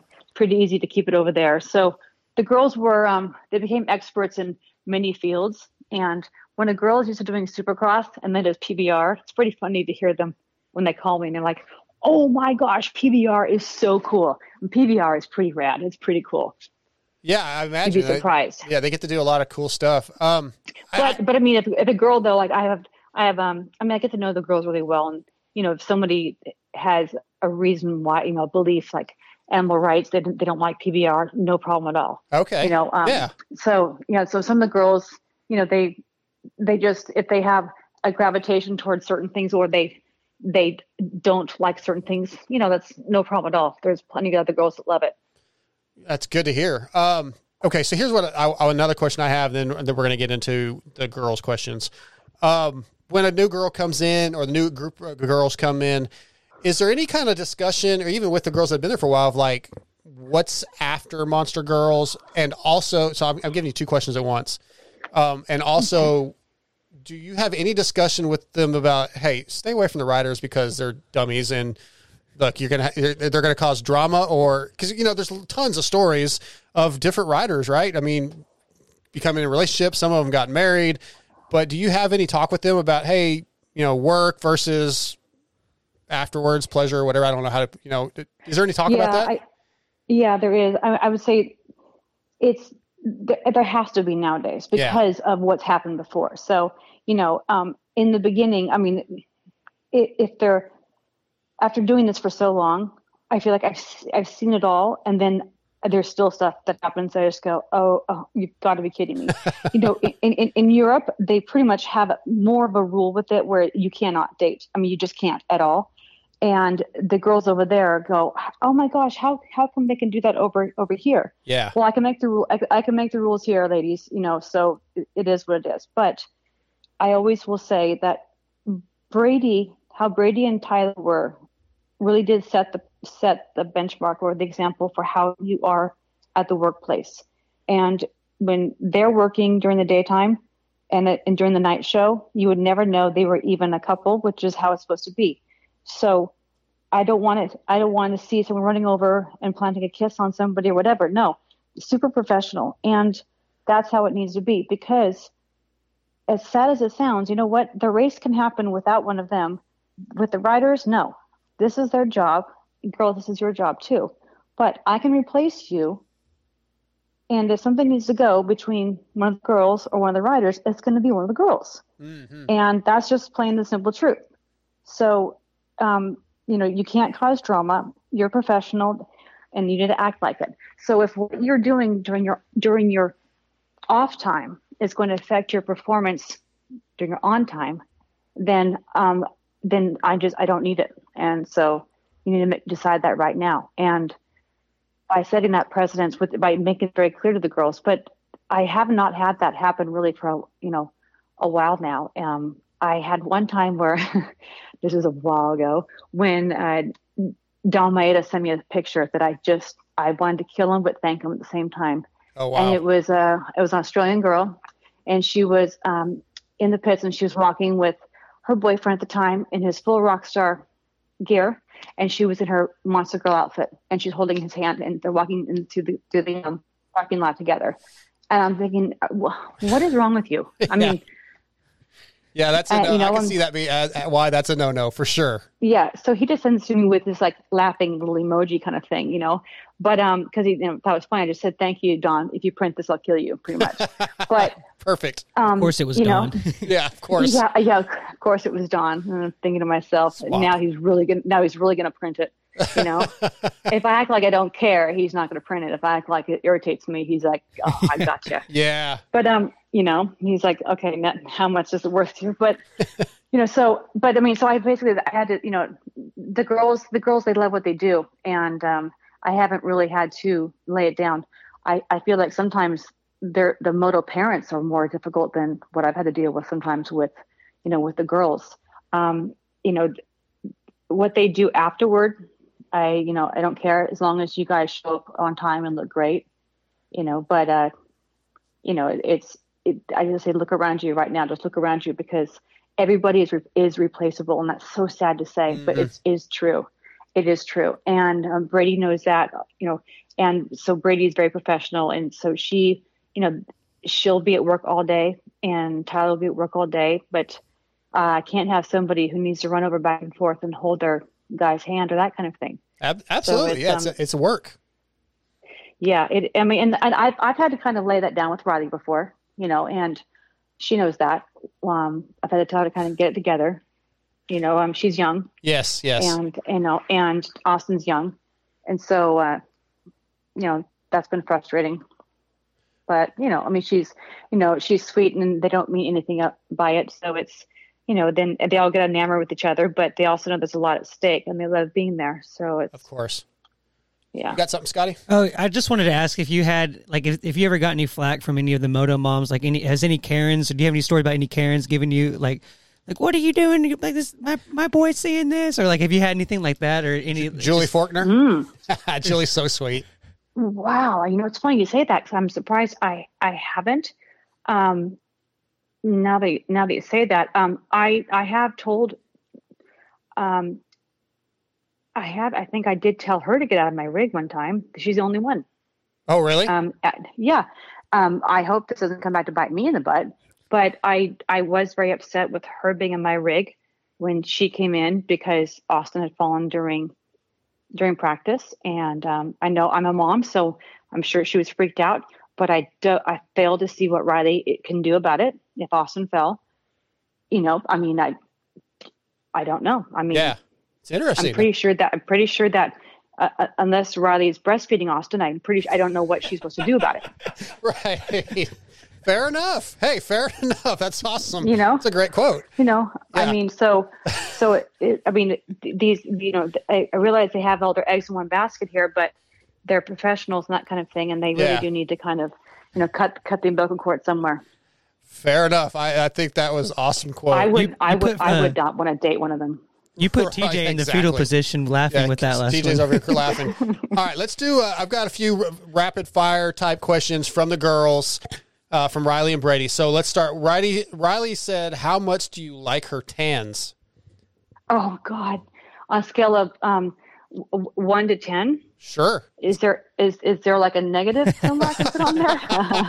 Actually, you know what? No, they're not too bad, because Kylie pretty much has set the record for why I have to even talk about tans. You should have Kylie's. My goodness. Oh yeah. I don't know Kylie, but I think I do follow her on Instagram. She follows us. I think Kylie's boyfriend, is she still with was it Caleb? I'm gonna plead the fifth on that one. Fair enough. We'll move on. By the way, I'm also really good at that too. Okay. Brady wants to know who's the day I write a book is the day I'm going to go find Jimmy Hoffa. Oh, all right. Brady says, "Who's your favorite and why? And if it's not me, I quit." Okay, I've dealt with a good couple hundred over the Sure. years, and I can say that there's been probably a handful, like I can count on one hand, that makes such an impression on you that you consider them family, and you almost have to remind yourself that they're not, because they just kind of fit in between where the kids are. You know what I mean? There's Evan, Summer, Madison, and Brady fits right in there. And that's just really how it is. And easily just, I like a little sister, eldest daughter kind of thing. And that's how it is with Brady. There are times when I've mentored the girls where I can say something to the girls that maybe their mother has said, but it's not going to be received in the same manner because of the fact that it's coming from somebody differently. Just like I've had that with my own kids. Gemma has been special to me, Mercedes and Ashley Sarto, who, and then of course Smashley, which is Ashley Grant. Yep. And so there's, her nickname was Smashley. There's a time when I had 5 Ashleys working for me, so everyone had a nickname. Okay. And the sad thing is that John didn't even know their real names, and so when I would say their real names, he just was puzzled. But you get really close to them because you're becoming such an influence on their life in formative years.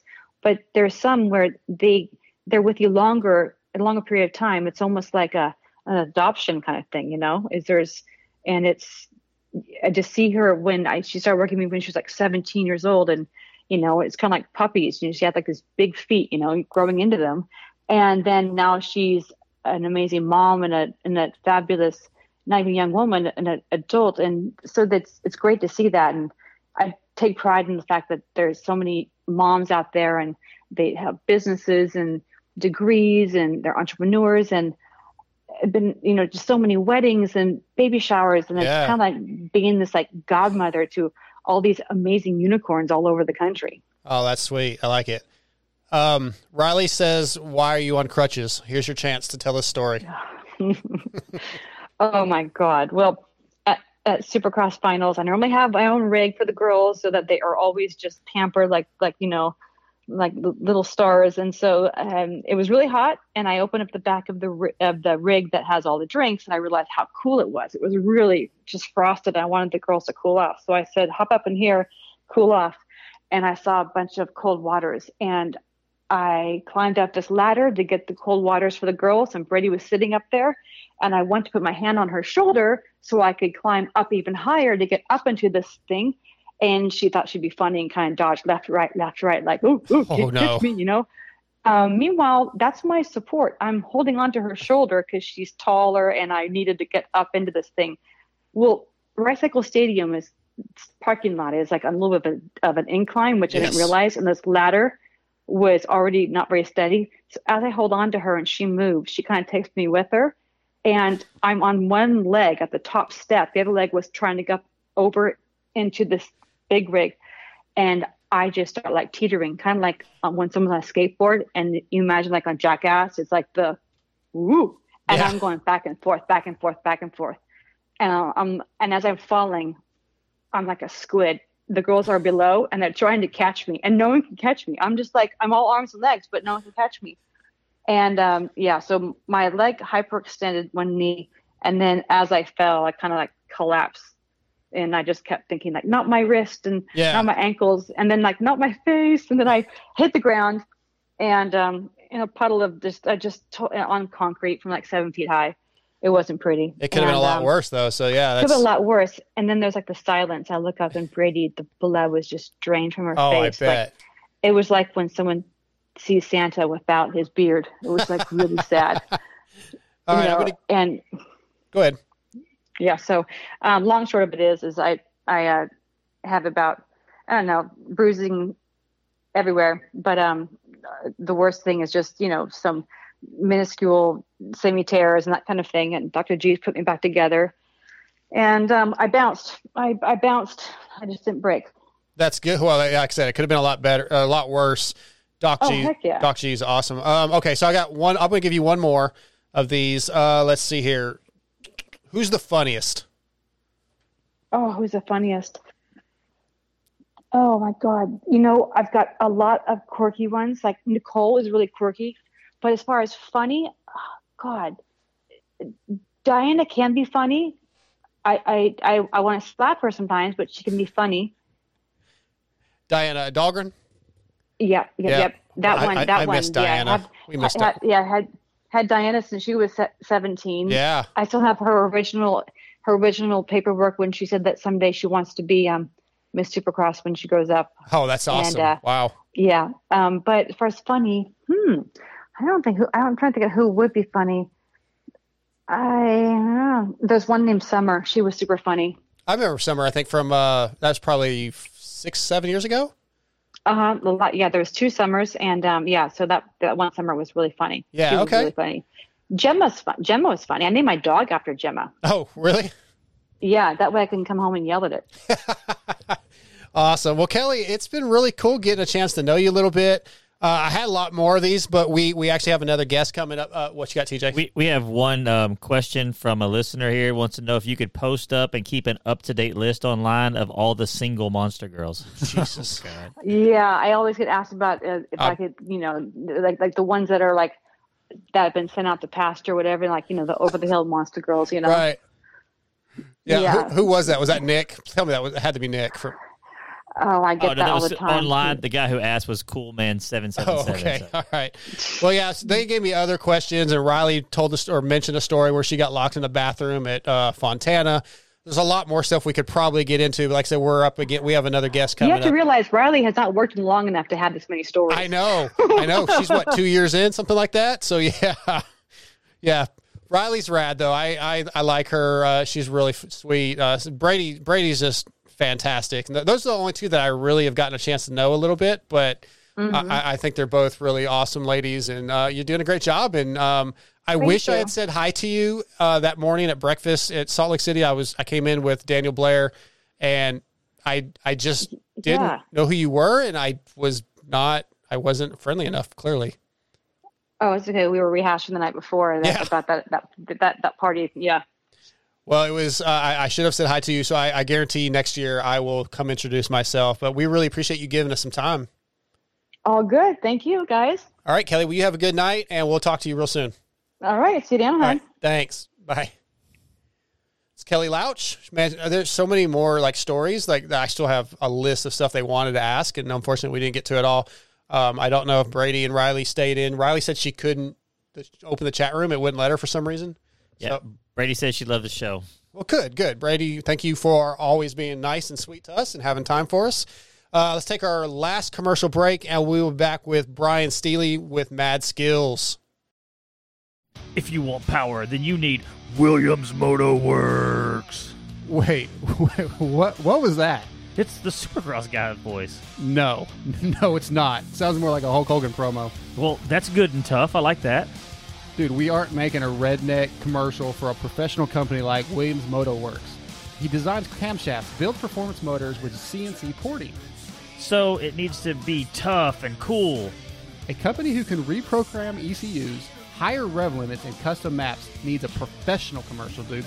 So, if you want complete power package from cams, portings, transmissions to ECUs, then contact Williams Moto Works at 414-467-6199 or follow them on Instagram at Williams Moto Works. That's Williams_Moto WERX. Or you can even email them at Williams Moto Works. That's Williams Moto and then WERX at gmail.com. Okay, that's better. Not good, but better. Fly Racing is back on board with the Moto X Pod show for 2021. What can we say that you don't already know? In 2020, Fly revolutionized the helmet game with the Formula helmet. For 2021, they brought us the Formula CC with the same Rheon technology and a tri-weave composite shell at a fantastic price point. Fly Racing also released the new light pant with a boa in the front. Visit flyracing.com to see everything Fly Racing has to offer from the moto, street, BMX, water, and even mountain bike lines. Once you try Fly Racing, you'll see why riders like the 2020 Motocross National Champion Zach Osborne, as well as Blake Baggett, gold medalist Connor Fields, and even the beast from the East, Damon Bradshaw, trust Fly Racing. There simply is no better. What's up, guys? This is the 7 Juice Trade out of Intercom. I'm here to tell you about Acerbis USA. For decades, Acerbis has been the leader in motorcycle plastic and accessories like full plastic kits, frame guards, chain sliders, hand guards.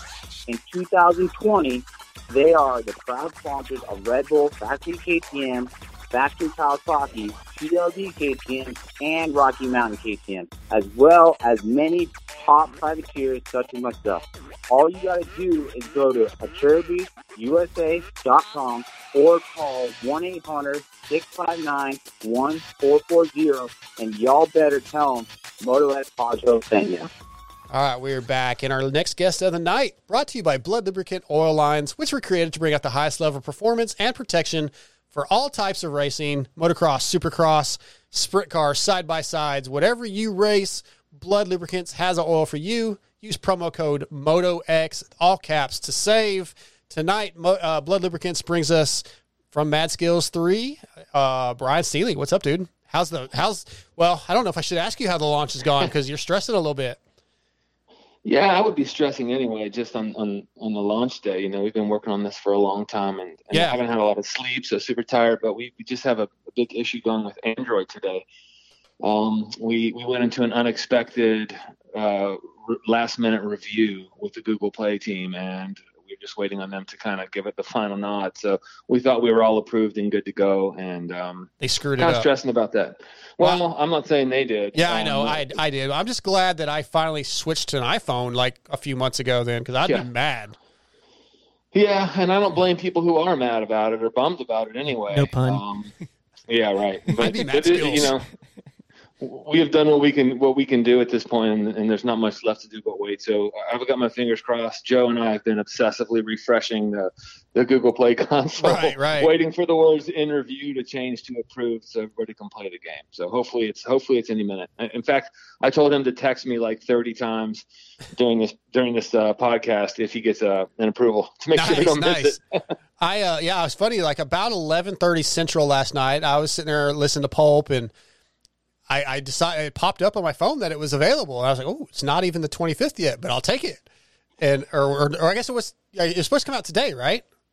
Yeah, but we thought, we'll just make sure that we don't have any unexpected problems, and we'll push it live a little bit early. Okay. Yeah, that's what we thought. It didn't work out that way. But I was playing the game during the last half hour, 45 minutes of Pulp, and learning the stuff. And finally today I got far enough in that I was allowed to start whipping. That's pretty rad. You can whip now. It's fun. I love whipping that bike. I think it's super fun. It took a lot of work to get it to this point, but we're having a lot of fun with it. I'm still trying to figure it out. It's a bit different than Mad Skills 2, but I did do a whip backflip on accident, so I was pretty impressed with that. and you landed it? I did. I mean, nice. Complete accident. Like it, no skill, no mad skills. I'm still learning, but so what's the feedback you've gotten so far from I know it's only been not even 24 hours, but what's the feedback you're getting? Mostly positive, some negative stuff, which is always going to be the case. Sure. In some cases, a lot of people really like Mad Skills Motocross 2. So in some cases, I would assume some people will stick with that game. We're going to continue supporting Mad Skills Motocross 2 indefinitely. So we don't intend to kill that game or anything, but some people love the new game and think it's way better. Some people still prefer Mad Skills 2. And I think in a lot of cases, people just need to kind of play Mad Skills 3 for a while. It's different. We didn't see any reason to make the exact same game. Yeah. But also, there's some stuff coming in Mad Skills Motocross 3 that it's just going to blow Mad Skills Motocross 2 out of the water as far as the overall game is concerned. So, I think in some cases, some folks may not come over to it right away, but I would assume most will eventually. The only negative I have is I'm so invested in 2, and now I'm doing the daily challenge. I'm doing the jam. I'm doing, the verse. I'm doing all these other things, and now I'm like, well, now I got to go play. I'm playing this game, and I don't want to stop playing Mad Skills 3, but I got to go back and do my next set of tries on the daily deal. Yeah. So I'm like, oh my God, like I'm gonna have to. I don't know. I don't have enough time in the day for everything I'm trying to do, but I'm balancing it so far. Yeah, that's a good point. I'm not really sure what the secret to that is exactly, other than I guess probably eventually you'll figure out one of the games is the one for you. Yeah, maybe that one, I would guess. Maybe. So what was the goal with Mad Skills 3 as far end game? Is it like, I'm sure it's not at its final product yet, right? You said there's stuff coming. What's the future of Mad Skills 3? Is there new other things that you have set up for the future? Like we just started I'm stuttering here because I'm trying to put it all into words, but you just came out with the weekly or the daily challenge. That's new in Mad Skills 2. Are there things 6 months from now that you plan in Mad Skills 3? Oh yeah. I mean, Mad Skills 3, it's sort of released as a base game. It's the opposite of the final thing. It's the very beginning of it. So, ultimately what we want to do is we want this to be the last Mad Skills game we make. We want to make something that can evolve into the ultimate mobile motocross game over the course of the next decade. And what we're trying to do is, the next thing we'll be adding is teams. That's coming in the first major update, and we think that's going to be really cool. It's going to be the first sort of really, truly communal mode of a Mad Skills game. And this is going to allow people to group together. People have been doing this offline and out of the game for a long time anyway, but we're going to make the ability for people to join into sort of teams. In mobile gaming, often these would be called clans or things like that, and have different types of competitions where sometimes they have competitions with teammates within their team, and other times they can battle other teams in different types of competitions that we've never done in the game before. So we think that's a really good start. Awesome. But to me, the ultimate goal, and something Joe's the lead game designer, so if I reference him a few times, he's so involved in the game, I talk about him a lot. To me, the ultimate goal of Mad Skills Motocross 3 is to just finally realize this game as an online sport. I really want to bring structured racing into our game. So it's a little tricky when you have hundreds of thousands of people playing it every day. Yeah, for sure. It's one thing at a track if you have, 20 people in a class racing, and a total of a couple hundred people racing in a day. That's somewhat easy, relatively speaking, to manage. It's more difficult when you have hundreds of thousands of people playing a day, but we want a class structure. We want people to be able to start into the game in online structured points paying racing and be able to move up through classes and, try to achieve professional status, and then have an elite level where you've only got a small number of people who are able to make it to that elite level. And it becomes sort of like the gate at a supercross race or pro motocross race. That I don't see any reason it can't happen. Racing's racing.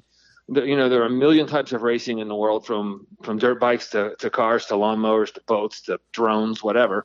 And all of these types of racing have organized structures that are relatively similar behind them. And I just don't see any reason why we can't make that work in Mad Skills Motocross. It's been a long time goal of mine, and I intend to realize that with Mad Skills Motocross 3. Badass. Yeah. So I bet it was what was the most nervous thing that you had? Because, you have something that was so successful as Mad Skills 2. What was the most nerve-wracking thing about releasing 3? Potentially, you don't want to hurt the brand name. So, what was the most nervous thing going into the third one? I guess you kind of laid it out. It's just making sure that we did the name justice and the game justice. I've played, and I think most motocross racers I know, I'm not a motocross racer, but most motocross racers and motocross enthusiasts I know have played that game more than almost any other mobile game, maybe all of them combined. And I just didn't want to jack that up. I wanted people to feel like we made a game that is deserving of the name and that they can get used to and maybe ultimately even better than Mad Skills 2. And I think even most people who aren't quite there yet will probably be eventually as we develop this game into something that's just so far beyond what we've done in the past. I really do. So one of our listeners has a question. Jake Curry wants to know about a promo code for the Moto X Pod listeners. Yeah, we can do that. That's awesome. That's good with you guys. Yeah, that's good with you guys. What I can do is, how about 3 promo codes for T-shirts? Sure. Awesome. Does that work? Yeah. Cool. Our guy Joe's listening right now, and I know he can hook that up. So we'll. I don't know how to pull that off live right now, but if you want to, we can do it later. The contest.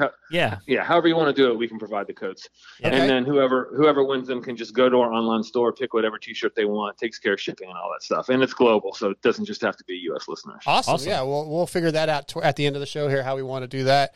I'm curious if the guys that dominate Mad Skills 2 will be the same guys that dominate Mad Skills 3. Obviously we know it's Justin. Funny. The answer is yes, and I can tell you why. Because today on the Turborilla show, which we have a live, at this point I think it's going to be weekly. Yeah. A live show where a number of our guys just kind of play the game and talk about the game and all sorts of things.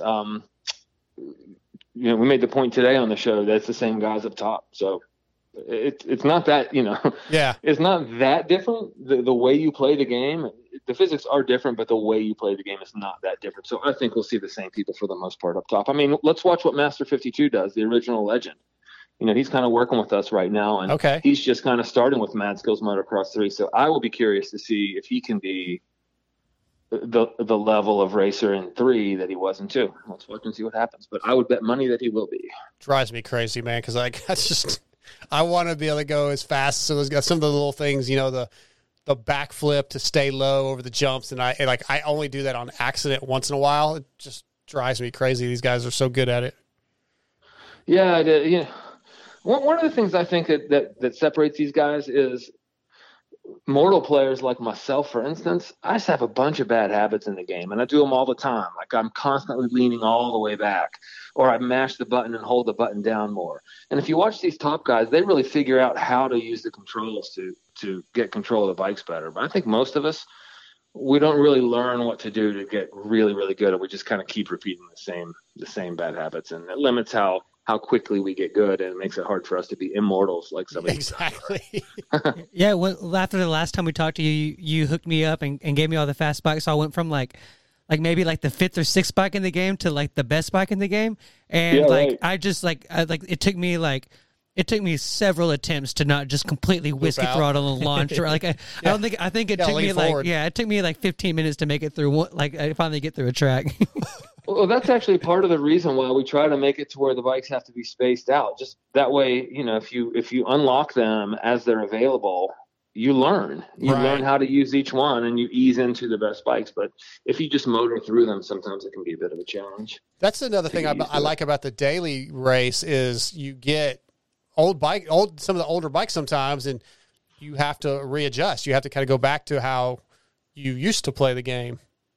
Well, that's the case in Mad Skills 3 too, because whereas in Mad Skills 2, we would just have one sort of general jam every week, and everybody's racing the same 2 bikes, and you just use the best bike, or the same 2 tracks, and you just use the best bike that you have. Most people are on bike 13, because most people have unlocked that at this point. Yeah.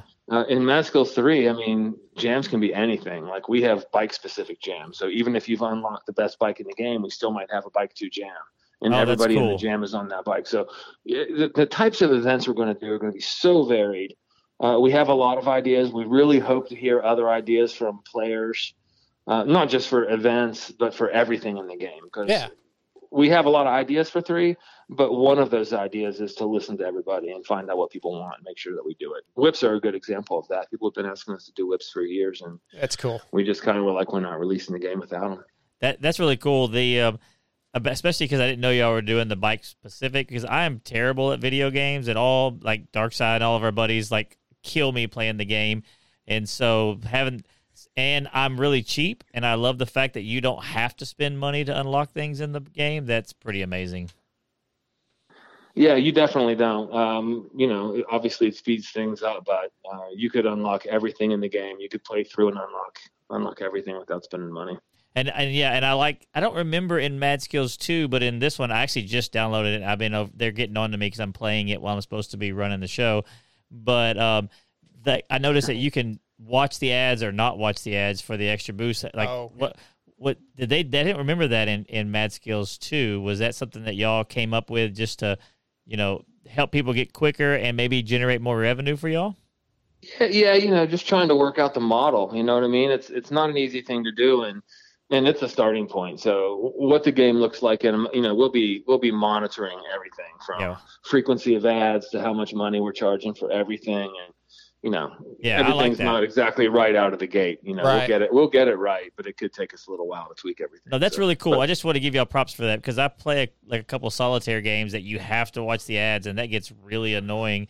But this one, you can. What? What are you laughing at? Play solitaire. Well, okay, I'm a dork. I'm a nerd, okay? At least he didn't say Candy Crush. Do not play that Candy Crush is probably way cooler than what he's playing. Chinese solitaire is really complicated. Okay. Anyway, finish your... I'm done. I'm done talking to you. Hang on. Here we go. Let's do this again. Stop acting like an idiot. You're the idiot. Don't be an idiot. Changed my life. Okay. What do you got, Scotty? So, did the clouds just kind of line up right to where the release date came out a week before the National started, or was that something that y'all intentionally did to kind of like hype up and like, obviously everybody's getting like, that's when I seem to play the most kind of video games, like I'm getting hyped for a new season or something like that. It makes you think about it. Did y'all do that intentionally? Oh, of course. Yeah, okay, of course it was there intentional. I mean, we released Mad Skills BMX. I think it was one right around when the Olympics were happening, and BMX were in the Olympics. But I mean, when it comes to moto, though, I've been in the sport for a long time, so I always know when things are. And if you're releasing a game, you're trying to think what makes sense, what's going to work. And there were a number of months ago where we were thinking, we kind of realized about how much more time it would take. And I looked at the schedule, and I just kind of went to the CEO, and I was like, all right, this is the time, because the Nationals start here, and folks will be stoked, and we're coming out of this big pandemic where everybody's been home and they're bumming, and they're going to be really, really pumped for motocross this year and just be a good time. So yeah, it was totally intentional, of course. Awesome. Well, I look forward to playing some more tonight. I got a bunch of work to do for the wrap-up show tomorrow, but I'm gonna be playing some tonight. Still hoping that we get the Pulp MX versus Moto X Pod show track or something coming up eventually. But oh yeah, you know what? I can't. You sent me that text a while back that had a number of track names. Yeah, and it slipped into the ether. So if you can find that again and send it over, I'm going to make sure those track names get into the game. Okay. I want to run it by Mathis to make sure he's cool with it. Using Pulp in the game. But if Mathis is cool with it, then we'll definitely get all those, or at least most of those track names in the game. If you shoot them back over to me, man, I'll take care of it. I'll do it, man. I'll do it. Well, cool. Brian, man, awesome talking to you tonight. We're going to wrap this thing up and call it a night, I think, for show 200. But we really appreciate you coming on, and very excited to keep playing this game and get better at it. Hey, I just wanted to also say, first of all, thanks for having me on. But also, how cool that you guys hit number 200. I mean, what an accomplishment. It's awesome. And also, people just love round numbers like that, man. Everybody always is, nobody thinks 199 or 201 is nearly as cool. Right. So I'm happy to be on show 200. Maybe we should do that every week. It was like, show 210, show 220. Yeah, there you go. It's good that'd be a good marketing tactic. Yeah, all of a sudden we'll be like 1,000 shows and we'll surpass Mathis. And be like, that doesn't make any sense. Wow, you're on show 1,000. Yes, but we count in tens. Yeah, I love it. Brian, man, thanks so much. Appreciate you guys. And I again, like when I'm sitting at a red light and it's a really long red light, you guys save my day. Awesome. I'm stoked to hear that, man. Thanks for having me on, guys, and have a great night. You too, buddy. Thanks. Cool. Yep. See ya. See ya. All right. Thanks to Brian again, Mad Skills. Man, I was play at a red light. I was sort of joking, but yes, sometimes. If it's a long enough red light, if you're in Salt Lake City, kind of lights right out in front of the Rice-Eccles Stadium, yes, you would play because it's like a 12-minute light. It seems like. See, that would make my brain would pop. I can't do that. That's why I can't live in a big city. I just the red lights there were unbearable. I know what I talked about doing 250 stuff, but we need to wrap this stuff up. We got a lot to do still tonight. Plus, I'm hungry. So we've got our winner, Jake Curry. Did he know that he won the jersey? Did he ever say anything? Yeah, he did. Cool. So we'll get that thing out. Maybe I may send it to him. I may not. Chisholm. We got the Kyle Chisholm jersey. If you're watching on YouTube, if you're not, it doesn't matter. We'll pick a winner in 2 full weeks. I want to email me at motoxpodshow@gmail.com. I want Chiz's best results at Loretta's ever. Year, class, position. Best result for Kyle Chisholm. And you guys will win this Kyle Chisholm signed jersey that's hanging on our wall. 2 weeks. So not 201, but show 202. We'll pick a winner. Again, motoxpodshow@gmail.com. Anything else from you guys before we wrap this thing up? No. Apparently not. Okay. Cherubies USA, Torque One Racing, Shock Socks, All Sport Dynamics, Blood Lubricants, Fly Racing, Power Band Racing, Berm Lords Graphics and Jersey ID, R Jerky, Extreme Colors, Williams Moto Works, and X Brand Goggles all on board. Thanks to everybody. Unfortunately, Chase Sexton didn't make it on. I think he's going to be on next week. We're hoping. But thanks to Talon Volan, Brian Steely, Kelly Louch, and we'll also get Josh Jelly Elliotson on in the future once those guys aren't quite so busy. Thanks for listening. Thanks for watching on YouTube. Thanks to the Patreon supporters. Other than that, we're out of here.